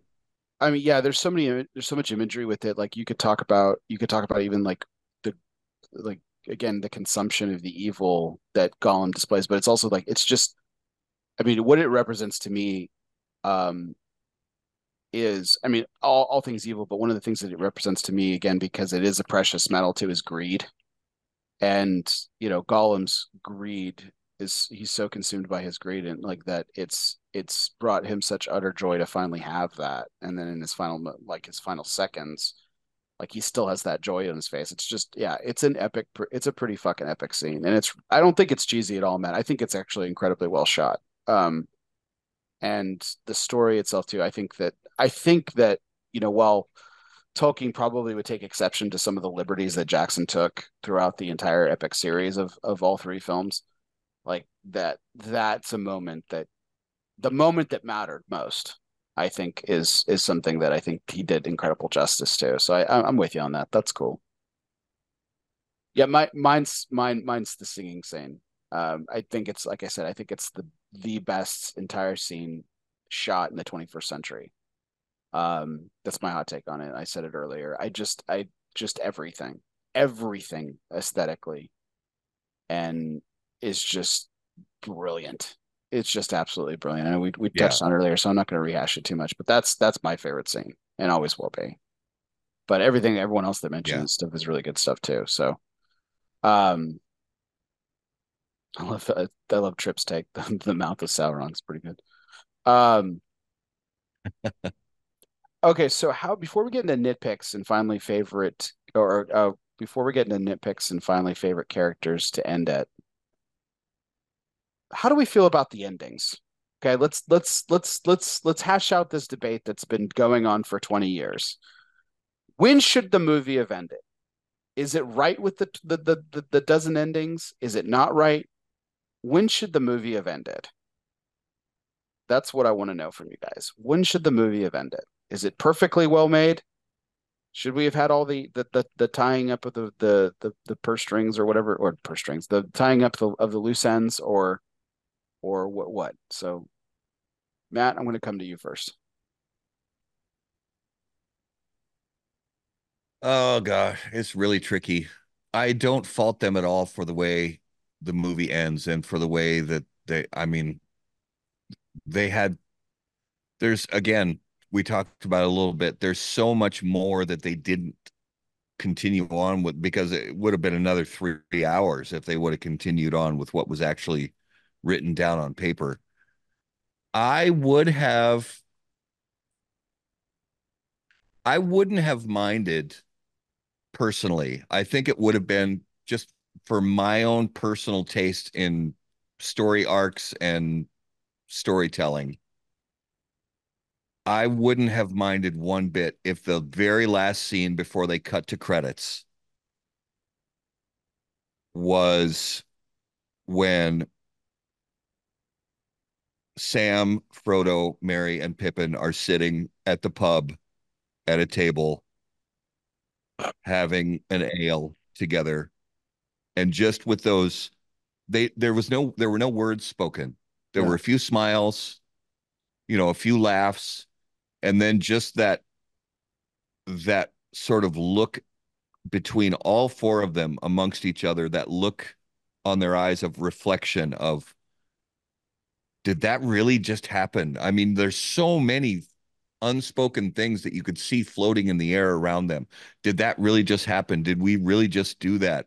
Are we really back? Did we really survive? Are we actually, is this really happening? We're really here, having an ale together, having actually survived what just went on. And I would have been so content if that just would have slowly faded to credits right at that point. I would have considered it a perfect spot to roll credits. Yeah. Really, doesn't that only cut off like the one? I guess that cuts off the wedding, and then that cuts off them leaving Middle Earth, right? Yeah. Yeah. Yeah. Yeah. It's hard to disagree with that because I don't want to lose the scene where they bow to Aragorn and Aragorn says, "My friends, The Yes. bow to balcony. no one." You Yeah. have to keep that. You have to Yeah. keep that. Yeah, definitely. So you have to keep the crown for sure because just the emotion of that is like, oh, that's incredible. I really like that as a potential ending. I sitting at the Green Dragon. I like that a lot. Um, now I think I don't fault them like you for having all of these endings because it does justice to the book to have to wrap up everyone's story. Um, but and it's hard to disagree with what you just said with having them all sit around like, holy shit, was that the last couple years of our lives? We were sitting here at the Green Dragon 3 years ago and not a care in the world. And we just had this harrowing adventure, life and death struggle. And look at that. We're back here. Yeah. And now they get to relax, Right. Yeah. go back to being just hobbits. Maybe a Yeah. little PTSD, but yeah. Yeah. Probably. Well, clearly Frodo did. Yeah. Oh, clearly. Yeah. That is the argument for picking that last where he's Yes, leave, definitely. because I mean, I guess in Tolkien's day they would call it shell shock, but Yeah. of going through what he went through. Like he can't live a normal life after that. He's got to leave and go with the elves. So it's tough. It's a lot of endings. I mean, it's like 45 minutes of screen time or something. But I like the Green Dragon ending, but I really don't fault the story that they tell that Frodo has to go. Yeah. Yeah. That the weight the burden he was bearing was just too much. I read a piece a while ago. I think it was like a year ago when I was like we were doing Two Towers and I was reading a piece about the Return of the King. I was like, I wanted it was about the ending. So I was like, oh, fast forward, I'll do some pre-research for a year from now. But yeah, the guy's take was an interesting one. I disagree with it, and he said that it should have ended on the mountainside after the ring was dropped, just like right as the eagle Gandalf rides in and rescues them. I'm like, man, that's a fucking shitty ending. That's a really That could be an ending, but it yeah, could be. that would be disappointing. It really Like would you're be. not wrapping anything up. You're like, Everybody okay, likes that a little bit of wrap up at the Yeah. end. yeah. I mean, You missed the emotional impact if you end the movie there. Yeah. right. Well, Matt's point about like it all culminates on his favorite scene, which is the ring finally going to its doom. But like, yeah, okay, that's the whole point of the film. But at the same time, like, there's so much after that. They even talk about the journey home, and several Yeah, we've times in spent this one. 30 hours watching these characters. Yeah. Yeah, yeah. So just Just to like end the abruptly, ring it's like, going in, yeah. The ring going in is the climax. It's like you Yes. have to have some wrap up after that, Yeah. yeah, where you're kind of left hanging, frankly, if that's where it ends. right, Oh, exactly. if the ring would have melted and then it would have faded to credits, I would have been pissed. Most Yeah. people would have been pissed. Yeah, yeah, definitely. So It here's just my fades to question. black and then it says, read the books to find out more. Yeah, well, Right. here's the The question, end. right? Because there was more to the books, right? Legolas and Gimli go off. Saruman comes to the Shire. There's so much more, right? The wedding, the rule of Aragorn over Gondor and uniting the race of man and all that shit. Could we have had a fourth movie? We still could. Yeah. Yeah. It wouldn't be as exciting as these three. I Yeah. agree. I don't think it's needed. And I had this whole Yeah. conversation with some friends yesterday. We were talking about the Harry Potter movies, and we're like, and we got onto the topic of Lord of the Rings, like these movies, it's appropriate where it ended, and I don't think they should ever be remade. I absolutely agree with that. Yeah, I Unless we agree. get to a point where the visual effects in these movies doesn't hold up anymore, which I don't see happening. I don't think there's any reason to remake ever. There should be no reason to ever remake these films. Like the visual No, effects be there, damned. yeah. Well, and it's I mean, they're already doing it, but it's like Star Wars. Like I don't want this story retold. I want to know more about this world. And that's kind of what they're doing with the Amazon series. It's Well, yeah, exactly. And about the they've already world. announced a new movie, right? With Amazon. Think so. Oh, I Like didn't know I that. think that happened this week. That there's a new movie that takes place. I think it's in between the Amazon series and Lord of the Rings. Mm. And I still haven't, I can't bring myself to watch the Amazon series. I'm very leery of companion works that come many years later. Yeah. Mm-hmm. For any series that is beloved by me, for instance, I have never seen the fourth or fifth Indiana Jones movies, and Neither I have I. absolutely I will never ever watch them. I will Yeah. never watch them We've because talked it about was this, so Matt. perfectly ended at the end of the Last Crusade. Mm-hmm. So I can't bring myself to do it. Now, could somebody Dial of make Destiny is actually good. Crystal Skull's awful. another film to sort of, yeah, I can't do it. I won't. I I've heard I that. was I just Some surprised by yeah, the dial I'm with that. that it was. somebody could make a movie to talk about the scourge of the Shire after, you know, where the Return of the King ends, that we as we see it on film, and all that. But I just don't think it's worth it. I don't I don't think it, because there's not that much. I mean, they can, Hollywood can draw anything out and make a full length feature film out of it, but I don't think it's necessary. I don't think it would benefit the the cinematic universe at all to make that film. I do agree with that. Like Star Wars is a completely different animal because it's this universe that's rife with with uh with conflict. And the whole point of the end of this movie is that the conflict is over. Right. Exactly.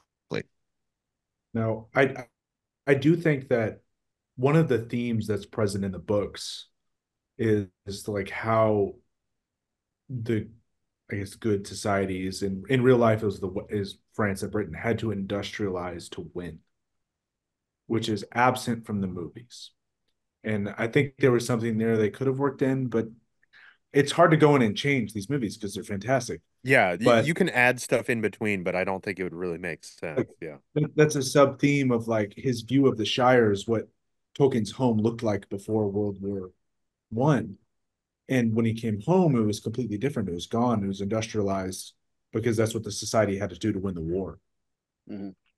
And that plot is missing, which I think is, it's sad that it's gone, but it's also like it's hard to change these movies because they're fantastic. Right. Like, do we need another subplot in the film? It's like, probably not. There's a Probably lot not. going on in these movies already. Maybe Yeah. Peter Jackson will come back in 10 years and do the extended editions where he shoots a bunch of new scenes and adds them in. 67 hours of additional footage. Yeah, Yeah. I Peter would Jack watch it. Peter I'd watch it. Jackson makes exactly. I would watch it too. Oh yeah, me too. Peter Jackson makes Francis Ford Coppola look like a fucking documentary filmmaker. Like he just like there's so much goddamn footage, it's ridiculous. All Yeah, right. it's crazy. All right. So biggest nitpick for Return of the King. Notable nitpicks. I got one. Hit me. So the the fact that this just pulled me, I it pulled me out of the movie right away when I saw it in theaters back 20 years ago. The fact that the character's name, like in the universe, is actually called Gothmog. It's basically the like the orc general Yeah. uh The in the malformed one. the white-headed yeah, dude, right? Yeah. yeah. Looks just like Chunk from the Goonies. Yes. Yes. Looks exactly like Chunk from the Goonies. And when I first saw him come on screen, I'm thinking to myself, this character's supposed to be scary and ominous, and all I can think in my head was, "Hey, Hey you guys!" guys. From the that's all I could, Yeah. and I could never get behind that character as far as feeling like this character is scary and formidable and ominous. Nope, I just thought he was a goof who liked Baby Ruth bars. That's it. Yeah, when the scene with the rock flying from the catapult from Ministerius where he like just it just misses him. That's exactly what I picture him saying. Hey, Yeah, you guys, don't look to the side as it falls to his side. exactly. Like it's just fucking just bad, man. Yeah, no, Yeah, I'm with you, man. that was If you're really looking my good. only nitpick. That was my only one. Yeah. Trip, Sam. I I mean, don't know if I have a nitpick. mine is, I mean, it's smaller, but I mean, it's maybe that scene that I talked about earlier, that one like uh back and forth of dialogue with the I never thought I'd die next to an elf thing. Yeah. Like that's my major nitpick. I just hate that that back and forth. Like please just Take it out. re-release the movie without Take it out. Yeah. that 3 second piece. yeah, I agree with that one. Mine, mine is kind of like a plot one. It's interesting because, after Sam and Frodo escape, they get away with being orcs for a little while, and now they're walking towards Mount Doom, and Sauron sees them, and he like, if he watches them, they fall down, they hide, and then his gaze gets drawn. But it's also like, what the fuck do you think two hobbits are doing in Mordor? Is that not highly suspect? Yeah. Yeah. Like, God, I had never thought about that. Holy shit, like that's a plot well, hole. I sent a Nazgul to check that out. Yeah. Something. um, is he like just so honed in because Aragorn taunted the hell out of him? But that was one thing that's like, that not just that doesn't raise a red flag a little more than they did Yeah. if you're the big bad. Yeah, you're just like, yeah, whatever. Yeah. I'll Like, check that out later. yeah. It's all good. It's fine. I know the ring's coming back, but it's probably not those guys. It's probably another two guys that just look like them. Yeah. Yeah. It wouldn't give the hobbit. That doesn't make any sense. What about you, Bear? What's your nitpick? I know it's in the book, and I'm stepping on the last segment, which is favorite characters, even though I've already mentioned who my favorite character is. Are we sure? Are we sure that Eowyn and Faramir need to get together? Like, does that have to happen? Like, is it really necessary? Does she Well, need a dude? Does he need a bride? why Is it? not though? Why not? I Well, yeah. I mean, Again, yeah. Like, I mean, it's fine. Like, it's not like I what the mean fuck. It's I not. It's kind not of a get plot that. hole Like nitpick, but Eowyn it's just is too like, strong for any man, right? yeah, yeah. Yeah, I mean, that's a good nitpick. It's like, it doesn't need to happen. No, Does it move the story forward at all? yeah, No, that's what I'm it saying. Like, it doesn't. doesn't move the now. Here's the way it kind of plays out in my make believe head is that like they go back to Rohan together, and she fucking rules it as the queen, and he's like, she's Queen Elizabeth, and he's he's the prince. That's fine. That's the yeah, kind of the way I see it. I think they're a good match. I think they're a good match, actually. I mean, that's a power couple if ever I've seen one, and she wears the Yeah, pants.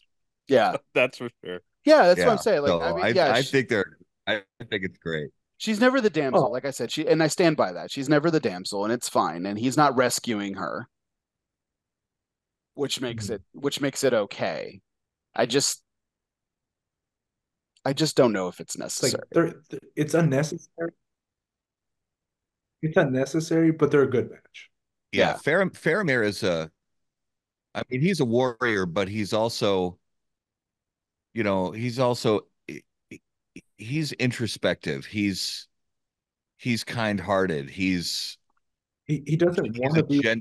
He's a gentle guy. Yeah, He he's doesn't want to softer. fight. Yeah. Yeah. But Well, he has to. Well, to Sam's point about Sauron too. So here's my thing. So there's this show, this particular series that we've done, we do twice a year on LS Fumar Takes.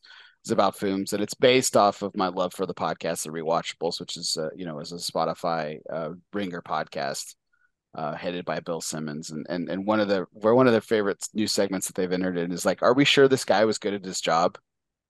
And yeah, that's my take on Sauron. Are we sure he was a good bad guy? Like yeah, how do you miss the two hobbits? How do you allow this pithy human, not that Aragorn's I mean, you pithy, don't but just like, miss them; you see them, and then you're like, "Yeah, oh whatever." fuck it, yeah, like this dude taunting me over here is like more important. Like, plus he Yeah. How do also, you tell Pippin?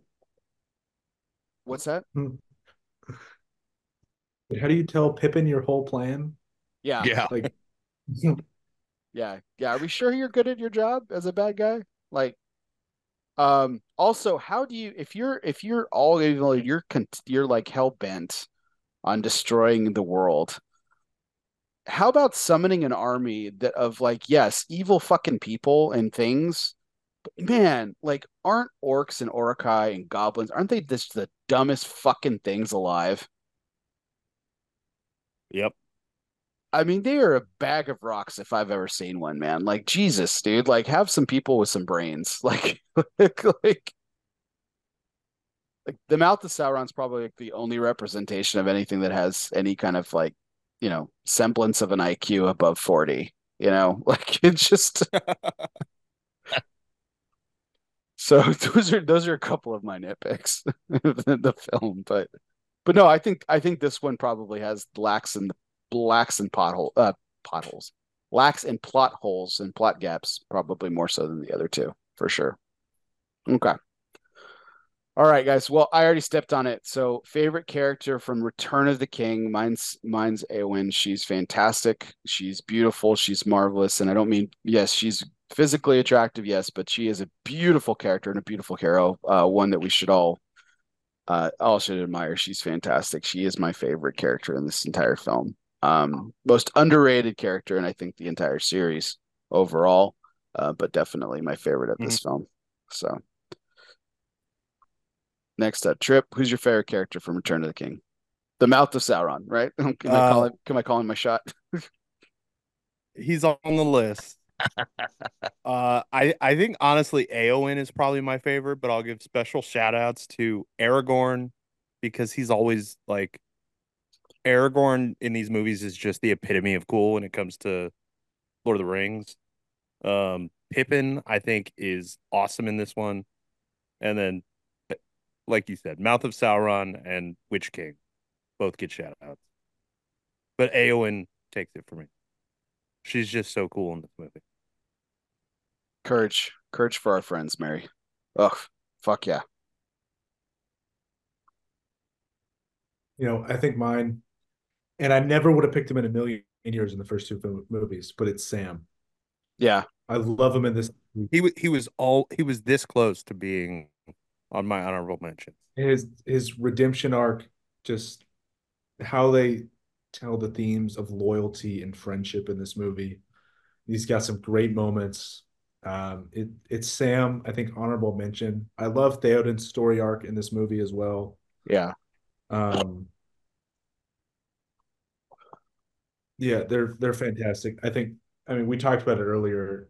Noble as Denethor is fantastic in this film. He just makes your skin crawl, and he has yeah, what 10 minutes of Yeah. screen. yeah. 10, 20 minutes of screen time. Yeah, yeah. Yes, fucking hate the guy. He's almost more grotesque. He's almost more grotesque than Grima Wormtongue. Like it's a debate. Like who's the most grotesque character in the entire series, and it's Grima Wormtongue and fucking Denethor. And I'm not sure Denethor loses. I think he wins that. The just No, the I think you ick. could argue he's worse because Yeah, he's the ick, man. like Like he's not total. being manipulated. Yeah, yeah. Like This Grima Wormtongue is like evil infiltrating his body. He's making these choices of his own free will. Yeah, he's like, Yeah. I won't bow to the ranger from the north. You're like, God, dude, he's the returning king, and you're you know, just like, no, I'm gonna be the steward forever. What a piece of shit, man. the armies of Mordor are there, and he's like, abandon your posts. Like, really? That's your order in this moment? Yeah, run, run away, run away. Um, oh God, yeah, yeah. Sam for But me it's is played so well. So yeah, he's and I love this in the true 1950s fashion, right? You know, like where we're talking about Owen not being the damsel, right? But like Sam gets the girl, dude. He gets the girl in the end. You know, he gets the happy ending. Hmm. You know, good for you, Samwise. Way to power Yeah. through, man. Yeah, yeah, I think you Sam's are a good. garden listening to Hmm. Matt, what about you? Favorite character? Yeah, I have to agree 100% with Sam. Uh, Samwise is the hero of the story. He's the best part in this, best character in this movie. He uh he gets it done. I mean, when he sees Frodo on that precipice, um, like giving in to the power of the ring, and because finally, after all this time, after all this journey, Frodo, it's just that last grain of strength left in Frodo fades away, and the power of the ring takes him. And Sam, I mean, Sam's not the one who ultimately takes the action that destroys the ring, but he is the one who saves Frodo from dying after the ring is destroyed and pulls him up from certain death. And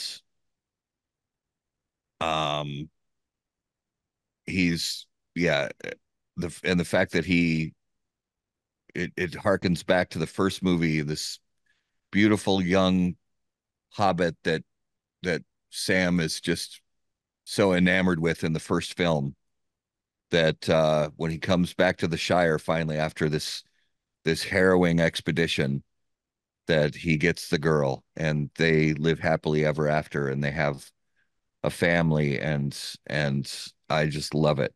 Um and also I will echo that Denethor is absolutely one of the best characters in You film. love to hate him. You love to hate him. And Yeah. he's it the one of the reasons I think Denethor is so menacing and so frightening is because Wormtongue is actually the reason Wormtongue is evil is because he's motivated by something. Hmm. Wormtongue is motivated by greed and power. Denethor is just checked out. Mhm. Denethor doesn't give a fuck. Denethor, he's 100% apathy. He does not care about anyone or anything. And that is one of the scariest characters you can ever have, is someone who literally just does not care. He doesn't Yeah. care about power. He doesn't care about wealth. He doesn't care about status. He just doesn't care. Mhm. And that is one of the scariest characters you could ever encounter in any universe. Yeah. And he's portrayed that way so beautifully and so frighteningly. Absolutely. All right, gentlemen. Time has come. Any final thoughts? Any final thoughts we want to share? This is a pretty good movie. Pretty good. Pretty decent. Yeah. Yeah, it's Good not way bad. to good way to wrap it up. Good way. Guys, through this guy with the guys, this was a 3-year journey for us too. We did this over the course of 3 years. We did 3 pods. totaling almost the same number of hours as the movie, if not more. We were at currently we're sitting at 3 hours and 15 minutes, so just 6 minutes shy, which I'm sure when we wrap up here in just a couple of minutes, we'll be at the total running time of the theatrical version of Return of the King. So, um, you know, I what I really love about this show in particular is the dialogue and the conversations that I have every week with interviews with people from around the industry. But what I really like about this one particularly, where we get to dive into film, and Sam's been kind enough to join me on this journey a little bit, and we celebrate some notable films and their anniversaries over the years. And this has always been a really, really cool um way to really bring movies back to life and stuff. Here we are 20 years later from Lord of the Rings, and we have the same amount of running time, and they ran in theaters to have conversation about what we saw, what we witnessed. And I think, and we still miss things. We still there were still some things we could have touched on. I think there are entire storylines we didn't touch on. Yeah. Yeah, absolutely. Or barely glazed over, because I think that the undead, the scene with the undead is one that we really didn't talk about too much at all, and I think it's one of the most brilliant shot things that I've seen in cinema.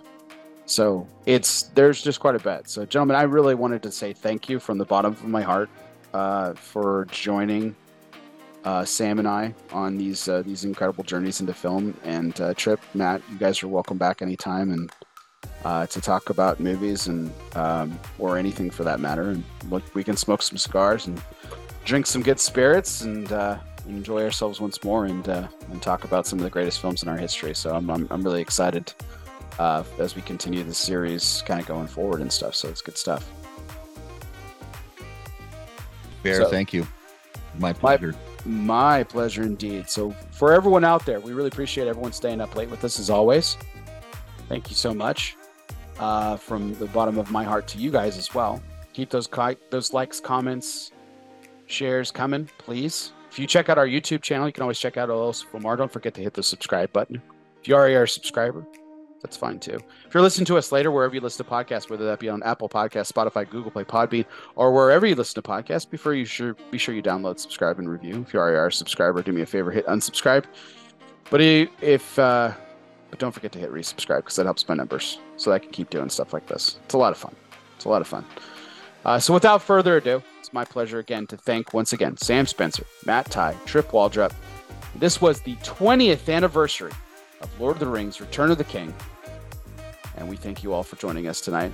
So live from the Alec Bradley Lone Star Studio of Azle, Texas, this was our 275th take. Once again, he's Sam Spencer, he's Matt Ty, and he's Tripp Waldrop. Guess what, everybody? We'll see you next time.